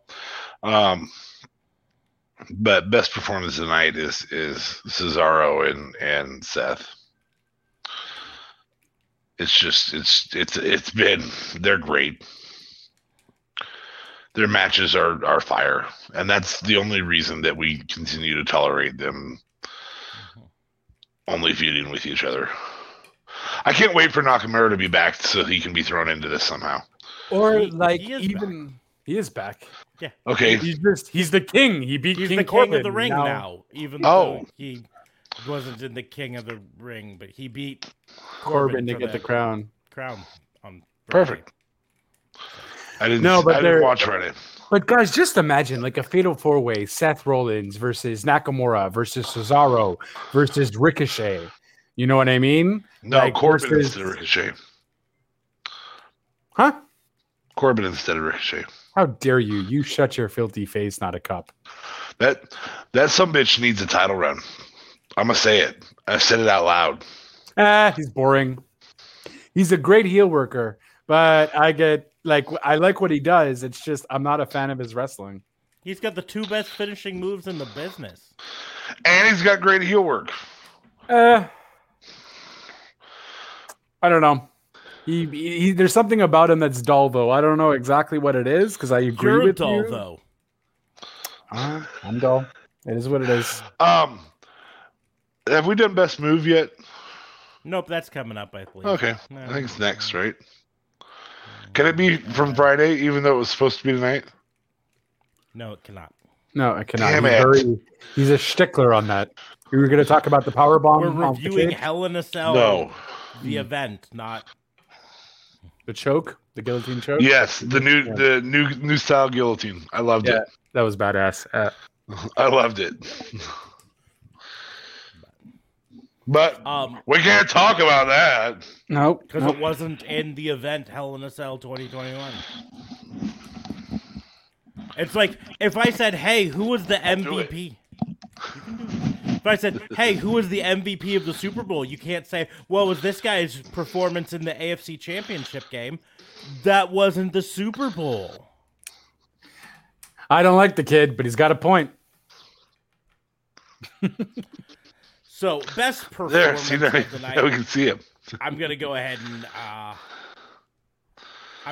and say, I think, as much as I agree with DA Fabe on this, as much as we dogged this before, Rollins versus Cesaro, there's a reason they've been continuing that feud so much, as they do have such good chemistry with each other.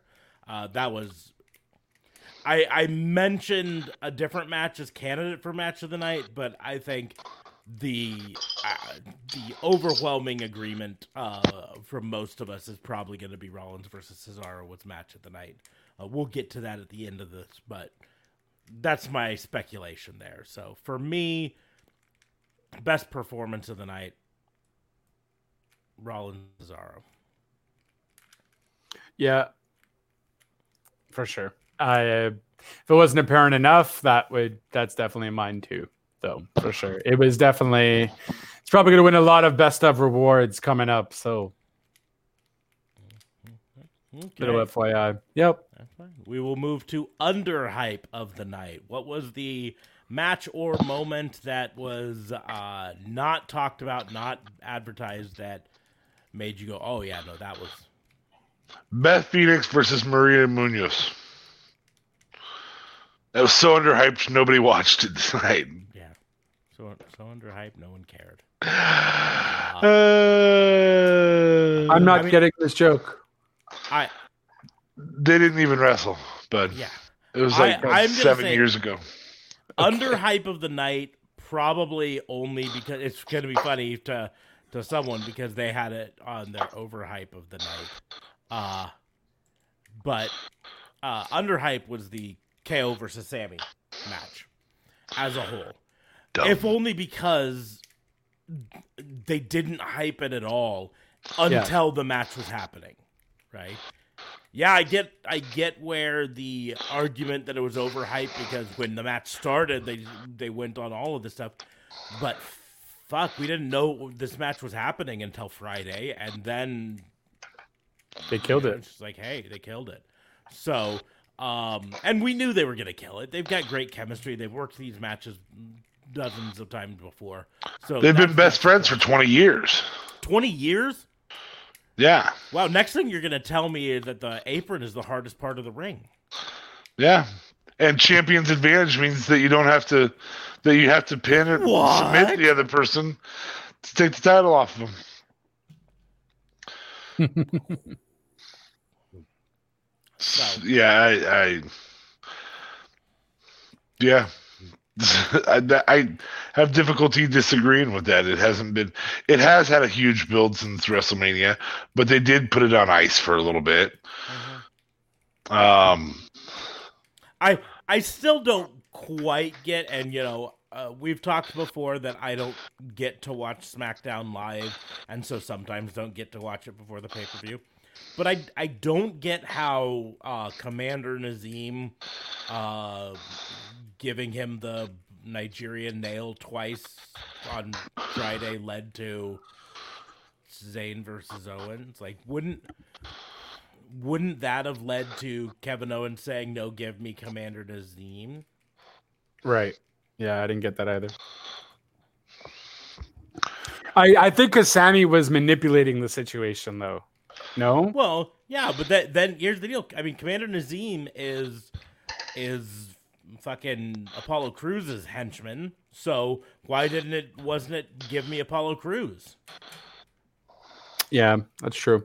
I don't know. It made no sense to me, but it still was a fucking banger of a match, and they always put on a great match. And I guess is it still going to continue then? Because Sammy won, but who fucking knows? Yeah, We'll find out on SmackDown. Friday. Yeah. I'm going to give an underhype of the night, but it's going to be a worst of by underhyping it. Okay. Mid-card titles. There was the none. fact that there was none on. Correct. Yeah. No tag titles. No Yeah, that's messed up. IC. No US. Mid-card titles. Oh, but it was done by like 9:45 our time, so nice short pay-per-view. And it finished at 8. It started at 8, so 7 for you guys, which I think was also weird because they said 7 Eastern for like the longest time, and then it randomly started at 8. No? I'm talking Eastern here. 7 Eastern would have been the pre-show start. No, because it's 6 is usually the pre-show Eastern, and 7 is usually when the show starts. Don't tell me no. Sorry. Jesus. My grandmother. So much rapish. One time. So much rapish vibes. Once. No, but like once. that's it. I was gonna say, if anyone can name that movie, it's DA Fame. I don't remember that. You don't remember that movie? Grandma's Boy? Maybe. That is a line from the movie.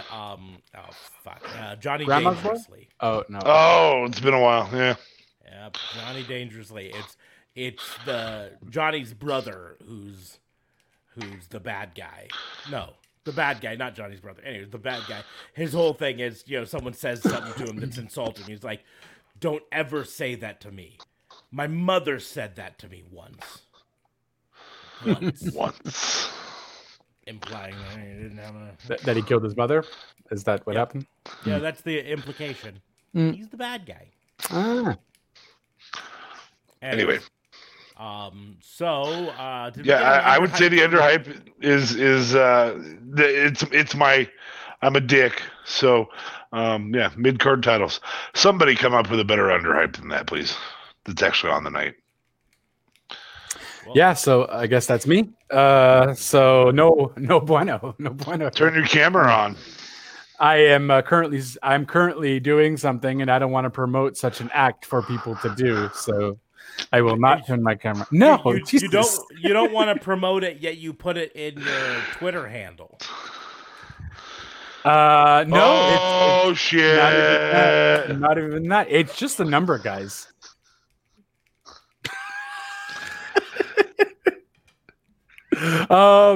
So underhype of the night would probably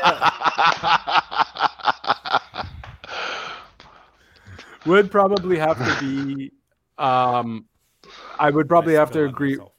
Yeah. Jesus. Would probably have to be, I would agree with you, Smarks, would be the Sammy Owens match though. Because that is honestly the underhype.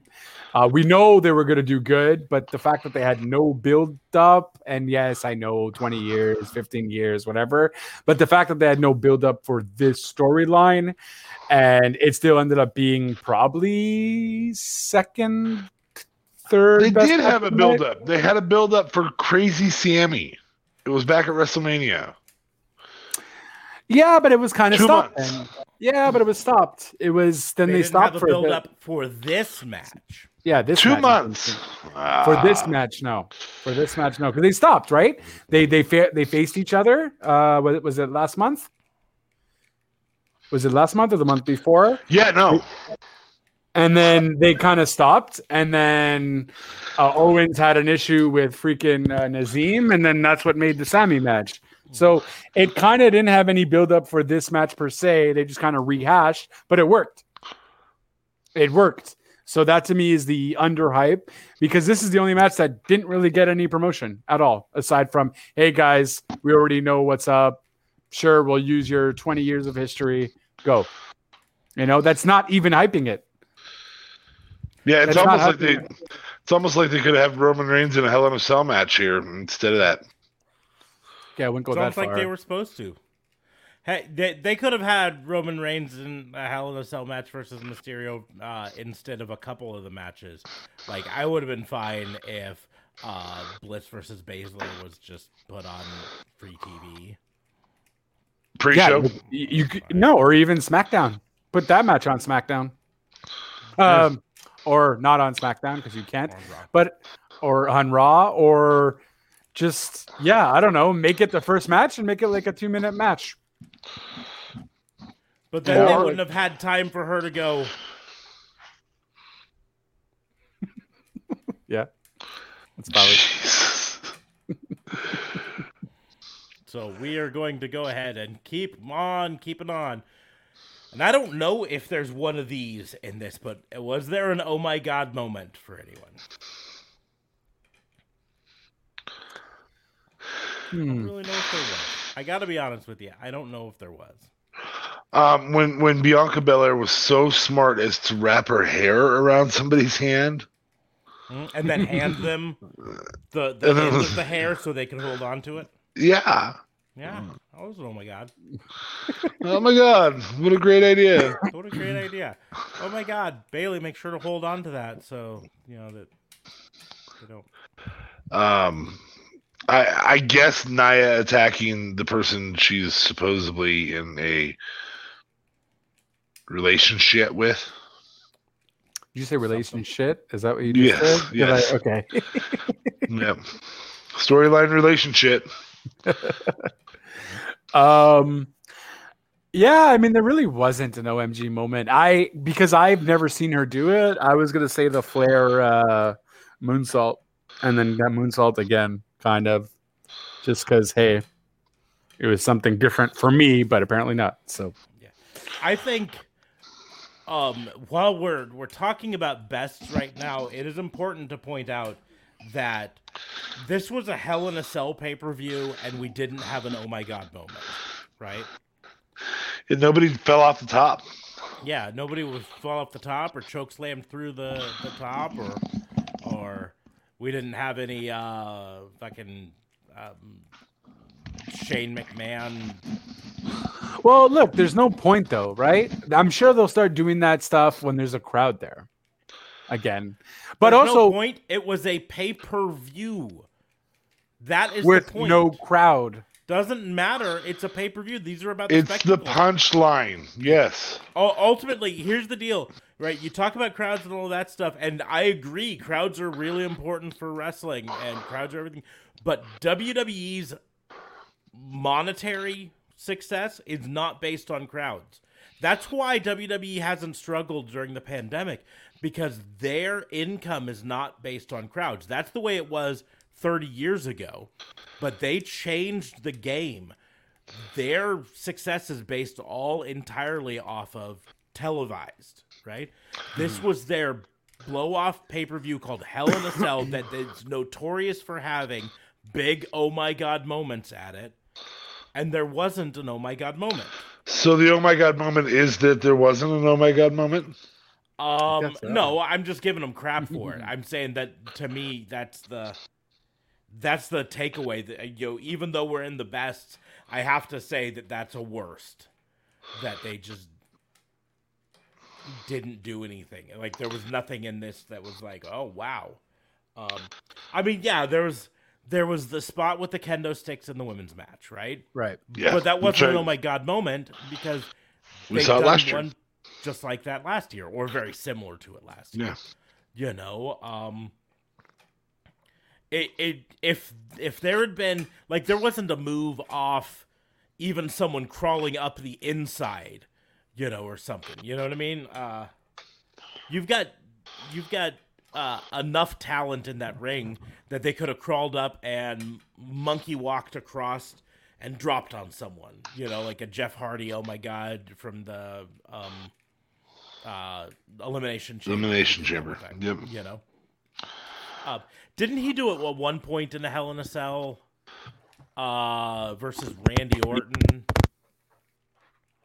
where he ended up going through a table? Might have been Kofi. I thought it was It doesn't Randy matter. Orton. Anyway, I thought it was Jeff Hardy versus Randy. Anyway. I will give one oh my god moment. The pyro during the Hell in a Cell before the Hell in a Cell matches. That was really, really awesome pyro. Just for those two matches, but great pyro for those 4 entrances. That's it. That's all I got. Yeah, that's a good one. Yeah, for sure.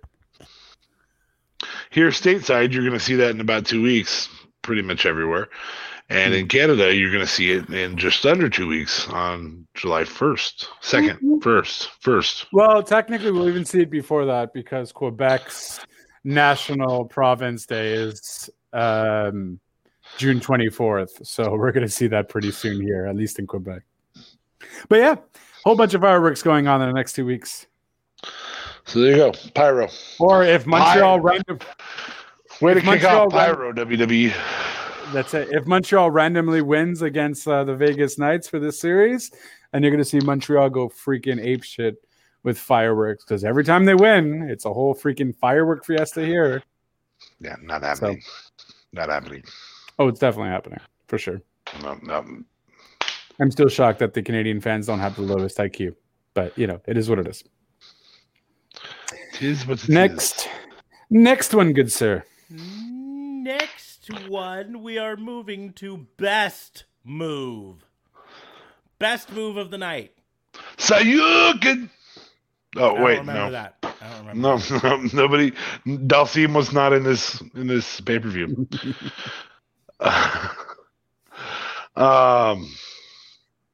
Best move. God, this is the one that I wanted to use Roman's choke for. That was on the playoffs. This is the Super Bowl. I know. Did you just mix two? No, that works. Okay. You literally watched the gears turn in JLB's head. Did you just like Nope. Ding. Oh, nope, that works. Yeah, I didn't think there was any kendo sticks. I suppose. I really love that spot. It's gonna get overused, but I really love that spot. Yeah, they need to do something now. Now here's the deal. I will say this, right? Because yes, we haven't seen any guys use that exact spot. I will point out though that spot owes its roots to the New Day versus the Usos Hell in a Cell from a few years ago, because they were the ones who started using kendo sticks, jamming them into the chain link, and they didn't use them to create a bridge and table through it. They used it instead to trap one of the Usos in the corner so they couldn't get out, so they could beat up the other one. But right, such creativity. Yeah, no, that was probably the best move of the night was the kendo sticks. I stand corrected, Smarks. Yes? The Jeff Hardy thing. That you found it important enough to ignore, oh my God, move of the night and run and do that. I didn't ignore it. I let you guys talk and I type. Anyways. Talking tech. So you get over here. So we're unanimous that the kendo stick spot was the best move of the night, correct? I really think we are, yeah. I would have to say so. I was trying to think of a phenomenal move that, like, there was no crazy move that Cesaro and Rollins did. It was just a great matchup. So I guess I would have to go with the women's Hell in a Cell. When AJ jumped off of Omos' shoulders with the phenomenal. Oh yeah, that's right. No mid card. Yeah, they weren't on this. I don't know why. I suppose even though we're talking best, it's also worth pointing out. I know WWE is focusing on trying to have shorter pay-per-views because they don't think long pay-per-views are important and all that stuff. But this pay-per-view is shorter than an episode of Raw. Yeah. Then split the damn things up. Yeah. That is the answer. Or just start earlier. Why would you start at 8 instead of 7? Brand split it. Brand split it and do it now. Agreed. No. Don't brand split it. Don't do that. No, yes. 100% brand split it. Brand split them. Do it now because then a 3-hour-long SmackDown pay-per-view is at least longer than SmackDown, and we'd get to see more stars on it. Right. I don't want a pay-per-view every week, bro. No. You don't do every week same number of pay-per-views, just brand split. In fact, cut the pay-per-views from 14 down to 12. Yeah, down to 12. 4 for Raw, or 11. 4 for SmackDown, 4 dual brand. So the big 4, WrestleMania, Survivor Series, SummerSlam, Royal Rumble are still dual brand pay-per-views. But all the other ones, you split them. It's the SmackDown pay-per-view. This is the Raw pay-per-view. You still only do 12 pay-per-views, 1 a month. That's it. I feel like they don't have enough people. Or they don't use enough people. Not that they don't have enough people. They've got over 300 wrestlers on their roster. But they don't use them. That's because they don't have split pay-per-views. You say that, but wait until that happens and then they still don't use them. My point is, when you have when you have the split pay-per-views, you are forced to use more wrestlers, forced to develop more storylines because you have to fill a whole pay-per-view with just SmackDown stars. But here's the deal is, I mean, we can look at SmackDown and mention at least 3 storylines that were not featured on this pay-per-view that are active right now on SmackDown, right? I mean, we didn't see anything of Big E or Apollo Crews on this, right? Mm-hmm. Why? Well, because we wanted to do a shorter pay-per-view. But why? It's one of your marquee storylines. Why didn't you have it there? we didn't see anything of the women's tag team or the men's tag teams, right? Technically, we saw the women's represented on the pre-show, but fucking pre-shows don't matter, so I don't care. Mm-hmm. Canonically speaking, pre-shows don't matter. When they did Survivor Series a few years ago, there was Raw versus SmackDown. SmackDown won something on the kickoff show, but then Raw won all of them on the main show, and they went on forever about how Raw had a clean sweep on Survivor Series. So, canonically speaking, the kickoff show doesn't matter. But that's my point is, if you did split brand pay-per-views, a SmackDown brand pay-per-view, so this one will have been this year, the SmackDown presents Hell in a Cell, right? And you would have had Roman Reigns versus Cesaro versus Mysterio on it. You would have had Rollins versus Cesaro. You would have had Zayn versus Owens on it, right? 3 of these matches would have still been on it, but then you would have had Apollo Crews versus Big E in some thing there, and you could have had the SmackDown tag titles there, and then you would have had 5 matches, give them all a little bit more time, same overall time for the pay-per-view, and I don't know. Or maybe it was a Raw pay-per-view. Raw presents Hell in a Cell. You still have Lashley versus McIntyre. You still have Ripley versus Flair. You still have Bliss versus Baszler. You know. I even have your build for this, and I've never thought of this before. We've talked about how Survivor Series needs to have stakes since they're going to be head-to-head like that. The winning team gets first pick in a draft of not wrestlers, but a draft of the 8 remaining pay-per-views. So they get to pick whether they have Elimination Chamber or Money in the Bank. They get to pick whether they have Hell in a Cell or TLC. They get to pick those gimmick pay-per-views that Smarks hates so much, but at least then there's value to those too. I want to have the Hell in a Cell. I don't want the TLC.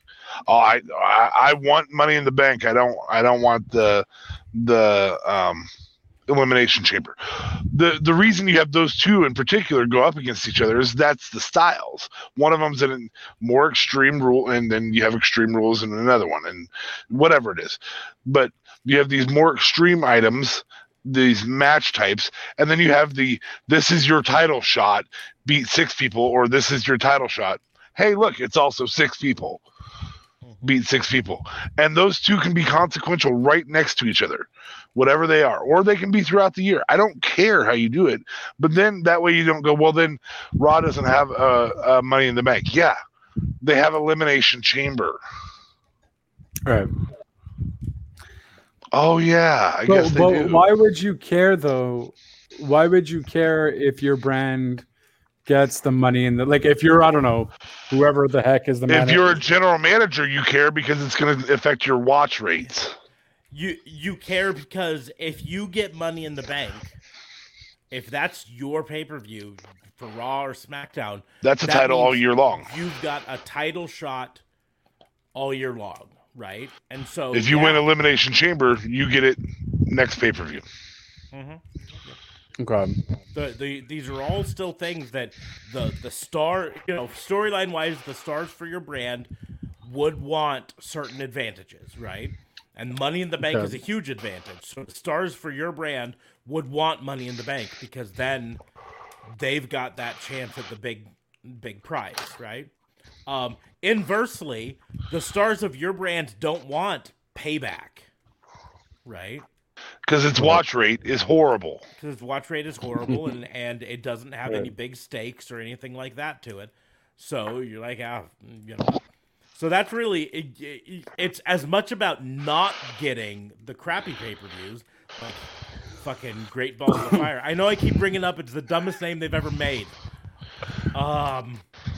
And I think they even used him, huh? Goodness gracious, as the theme song. Goodness gracious, Great Balls of Fire. It might as well just called it WWE Presents Chlamydia. Or Hound Dog. Yeah, that was really, you have to make it a sexual disease. Great Balls of Fire. Oh, okay. I see what you mean. Elephantitis. Yes. WWE presents We Let Your Testicles Blue Waffle. Oh, God. Well, I wasn't going quite that far. But, 2 girls in a cup. What? Hell in a cup. with two girls. WWE presents Help Me Stepbrother. I'm stuck in the... Why you got to bring my personal life into this, brother? We went off on rail. We are going to get back on track by going after match of the night. This is the big one. What was the match of the night? I'm going to go ahead and put up my prediction here. That's going to be pretty much universal, I think. Yep. Any arguments? With ranked choice voting, I'm going to go ahead and throw in another one. And that's that women's Hell in a Cell. Okay. So ranked choice voting, you put women's Hell in a Cell as number 2, and this is number 1. This is number 1. So this still one wins is number 1. Yeah. Yeah. It's a valid honorable mention. For sure. There has yet to be a bad women's Hell in a Cell. There's only been 4, but there has yet to be a bad women's Hell in a Cell.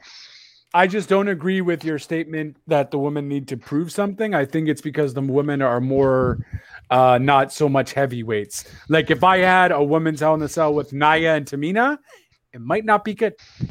You know what I mean? I want to see a Hell in a Cell with Ray and the kendo stick spot, but Ray's running around the ring and gets clotheslined by the kendo sticks. That'd be fun. That would be fun. That'd be better than the Baszler Bliss match. I went there. Okay. Anyways. So, match of the night, unanimous choice, Cesaro versus Rollins. We still think that it probably ended wrong. It wasn't a perfect match because I still think Cesaro should have won. I think this would have been the way to give Cesaro the big win. Although I'm not mad because I feel like they're not doing anything with them anyways. Because even if Cesaro would have won, he's not going to be facing Roman next pay-per-view. I'm gonna say that the way to do that would have been to have a smallish finish if you're gonna continue this, and really heal up Seth. I'm just make an appearance. Have Roman Reigns come out and Seth is at my table. Seth is on the other end of my table. Well, and here's the deal: you could easily have set it up even more by just putting a stake on this match that says, hey, if Cesaro wins, he gets another shot at the world title or the universal or title, right? have who's the one that wasn't on SmackDown there, Jimmy or Jay? Who's like Jimmy not there? Jimmy wasn't there. Jay's at the table. Jimmy's reluctantly at the table. Right. By family. Okay. By family. My point is, you put it up. You say, "Hey, here's the stake. If Cesaro wins, he gets another shot at the title, right?" And then you can have Roman appear to help Seth win because he doesn't want Cesaro to get another shot at the title, and that gives Seth still the victory, but it protects Cesaro a little bit more, and it helps build that down the road. And again, yes, then you have Cesaro win Money in the Bank, and now he's got the title contract, and he can face Roman whenever he wants to, which tells the storyline even better that way. But that would have been good, yeah. But yeah, Universal match of the night, Hell in a Cell 2021, Seth Rollins versus Cesaro. Not in a cell. But it wasn't in a cell. It was just at a cell. I think that would have been fun if it would. I don't know why you just don't make all your matches Hell in a Cell. Like, if you're going to call the pay-per-view that, just make each match Hell in a Cell. I would have loved to have seen... I agree. I would have loved to have seen Owens versus Sammy in a Hell in a Cell. I would have loved to see Cesaro and Seth in a Hell in a Cell. Maybe even the Shayna Baszler Bliss match could have been halfway decent in a cell because, hey, you can't use your demonic powers on me. We're in a cell. We're locked in kind of thing. But, so if you do anything to me, can because it's hell in a cell and she's demonic. Yeah, but yeah, I don't know. It still might have made it more interesting. And I wouldn't have had to see Nia slap Reginald. Ah, well, that was great. You could have still seen that.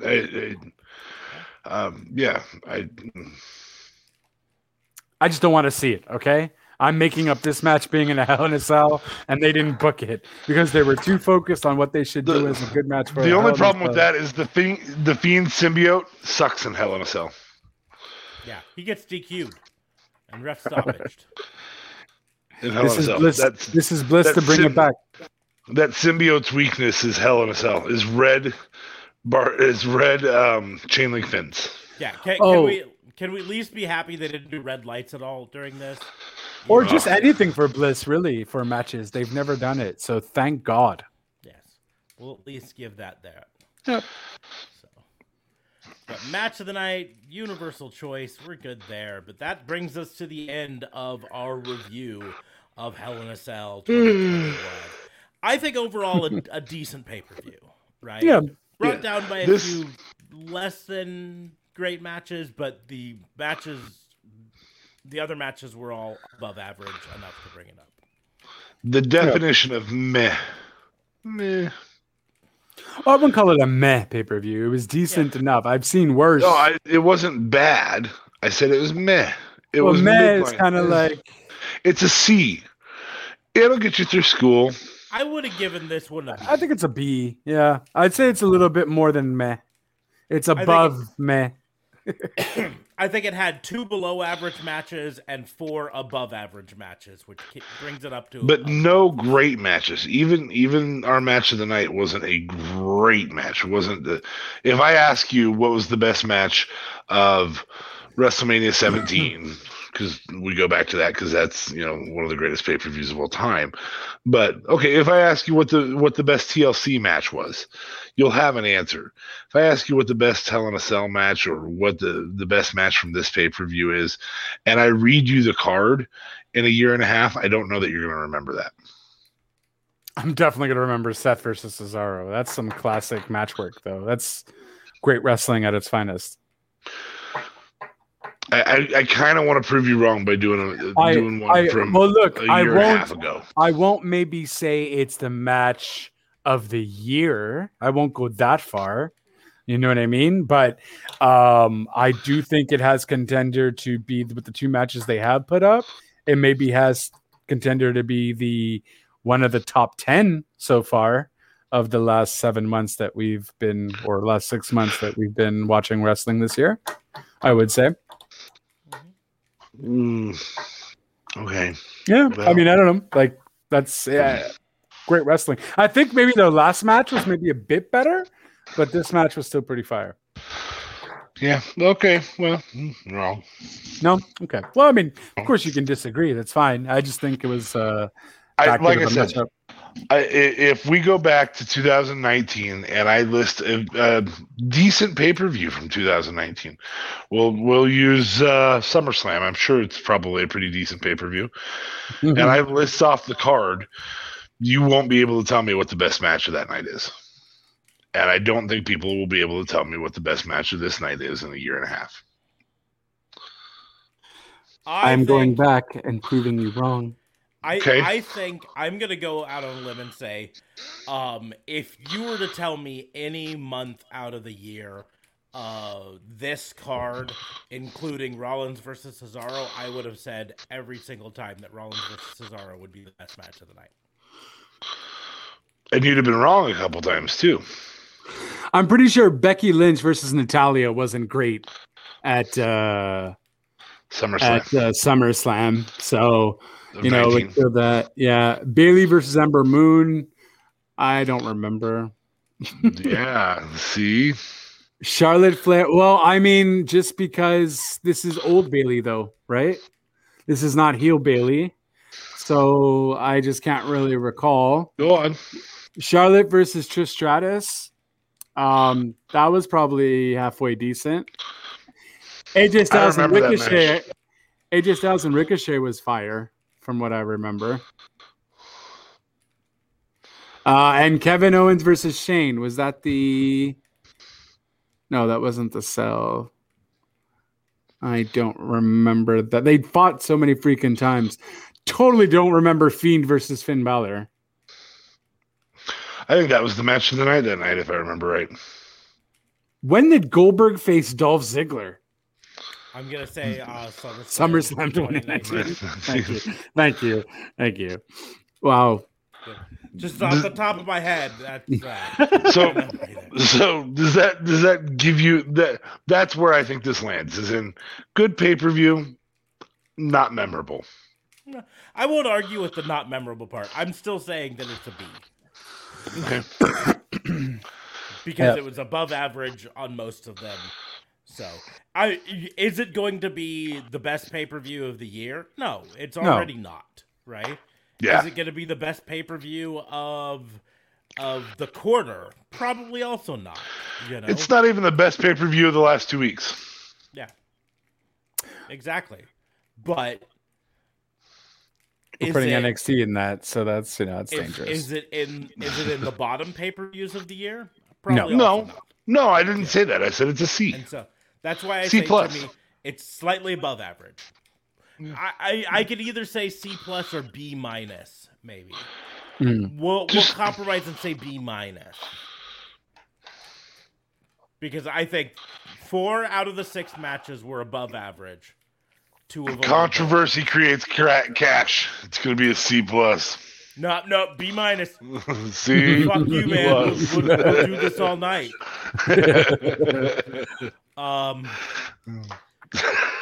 But that is our review of WWE Hell in a Cell 2021. Before we wrap things up, I do want to toss in one AEW thing, since we don't ever get to do our wrestling news anymore because every fucking weekend's a pay-per-view.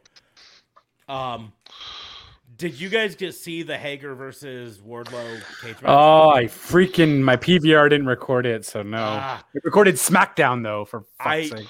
I give it credit for selling the MMA version of it. First of all, they had a full-on fucking MMA cage.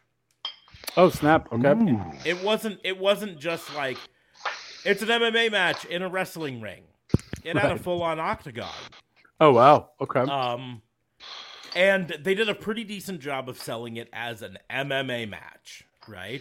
And while yes, it ended with some very wrestling things to it. But Wardlow's an MMA star? Wardlow knows MMA? Wardlow has never been in that, and that was the thing they played on it, is that Wardlow's never been in an MMA fight. Jake Hager has. However, Wardlow has been in cage matches before. But it did feature one time where Wardlow ran and then jumped up and bounced off the cage and hit a Superman punch. A very wrestling thing. You'd never see someone do that in an actual MMA match, right? Right. But somehow or another it still worked. It featured a lot of back and forth and then ended with Wardlow passing out to arm triangle. Which is one of the things Jake Hager has actually legitimately won MMA matches with. So I actually really enjoyed it. So I highly recommend if you get a chance to find it. I will also give AEW a big down for fucking Brock Anderson. I don't care if he's Arn Anderson's son. I don't care if he looks like a genetic clone of Arn Anderson. The guy has absolutely no charisma and is so green in the ring that he does not belong on AEW TV. Okay, but does Arn Anderson legit have charisma, though? Arn Anderson had charisma. Heck yeah. In fact, I got to be honest, I've cried maybe a handful of times at wrestling promos on TV. Arn Anderson's retirement promo. Yeah, that's true, because I watched Anderson, I guess, by the time when did he retire? 95? Okay, yeah, so that's it. I pretty much watched him after. Yeah, okay, fair enough.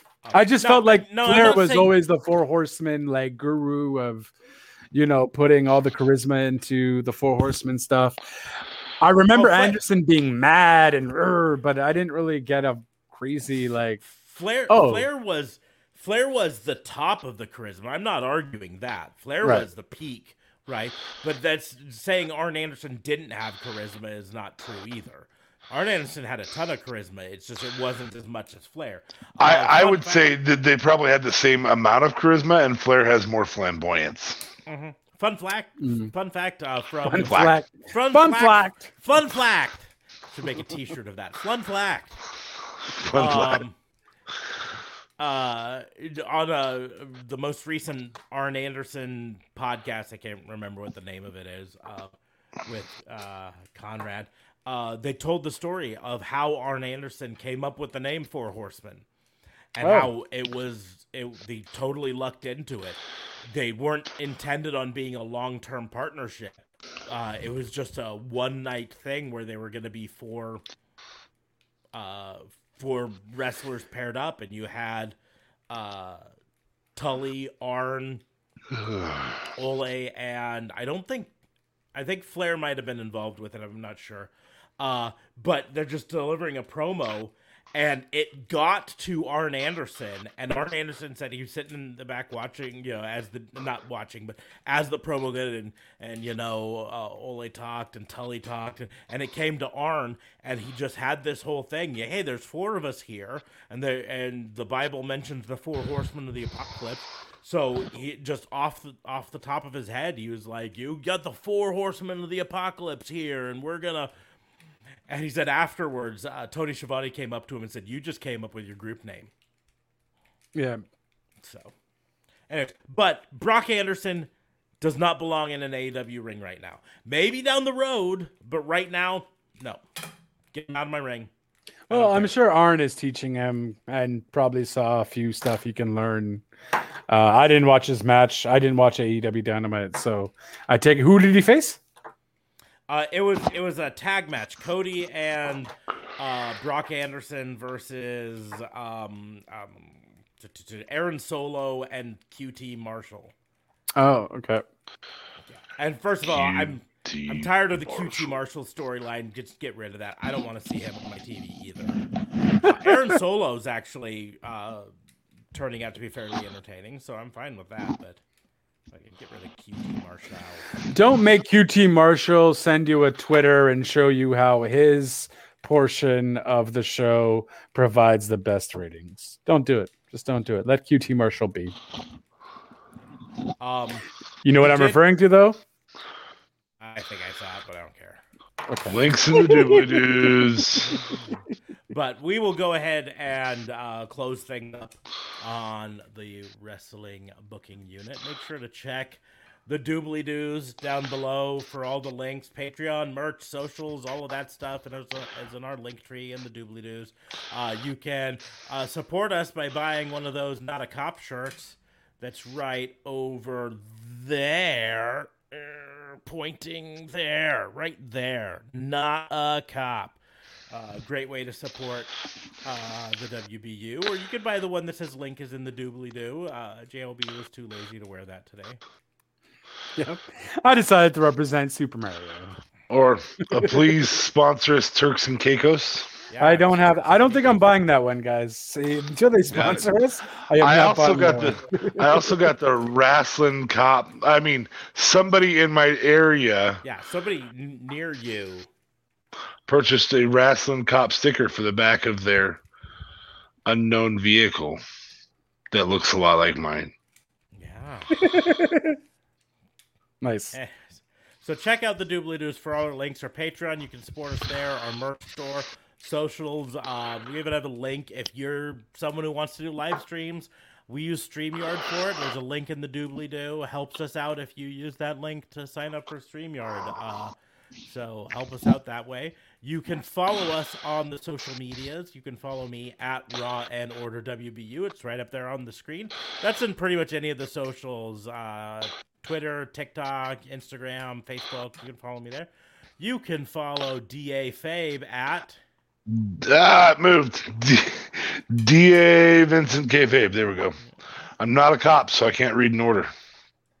And then you can always follow JLB at JLB420. Real Talk Radio is the brand at Real Talk Radio 8. Anchor.fm/RTR.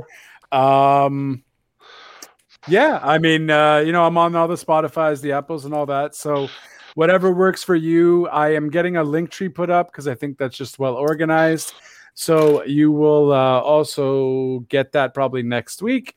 or next time we do this. But yeah, for now, feel free to chat with me about anything, music, movies, wrestling, whatever floats your boat, what's going on in the news. I am a jack of all trades and a master of none.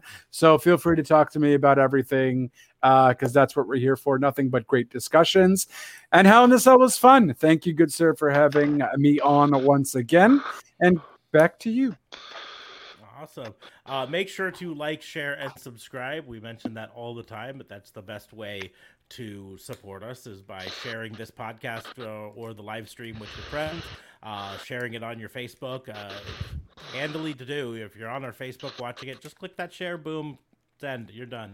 Or, YouTube, whatever. But, follow us. Link trees up there, all of that stuff. We're going to go ahead and close the book on the Wrestling Booking Unit, the review, and we will see you soon. C+.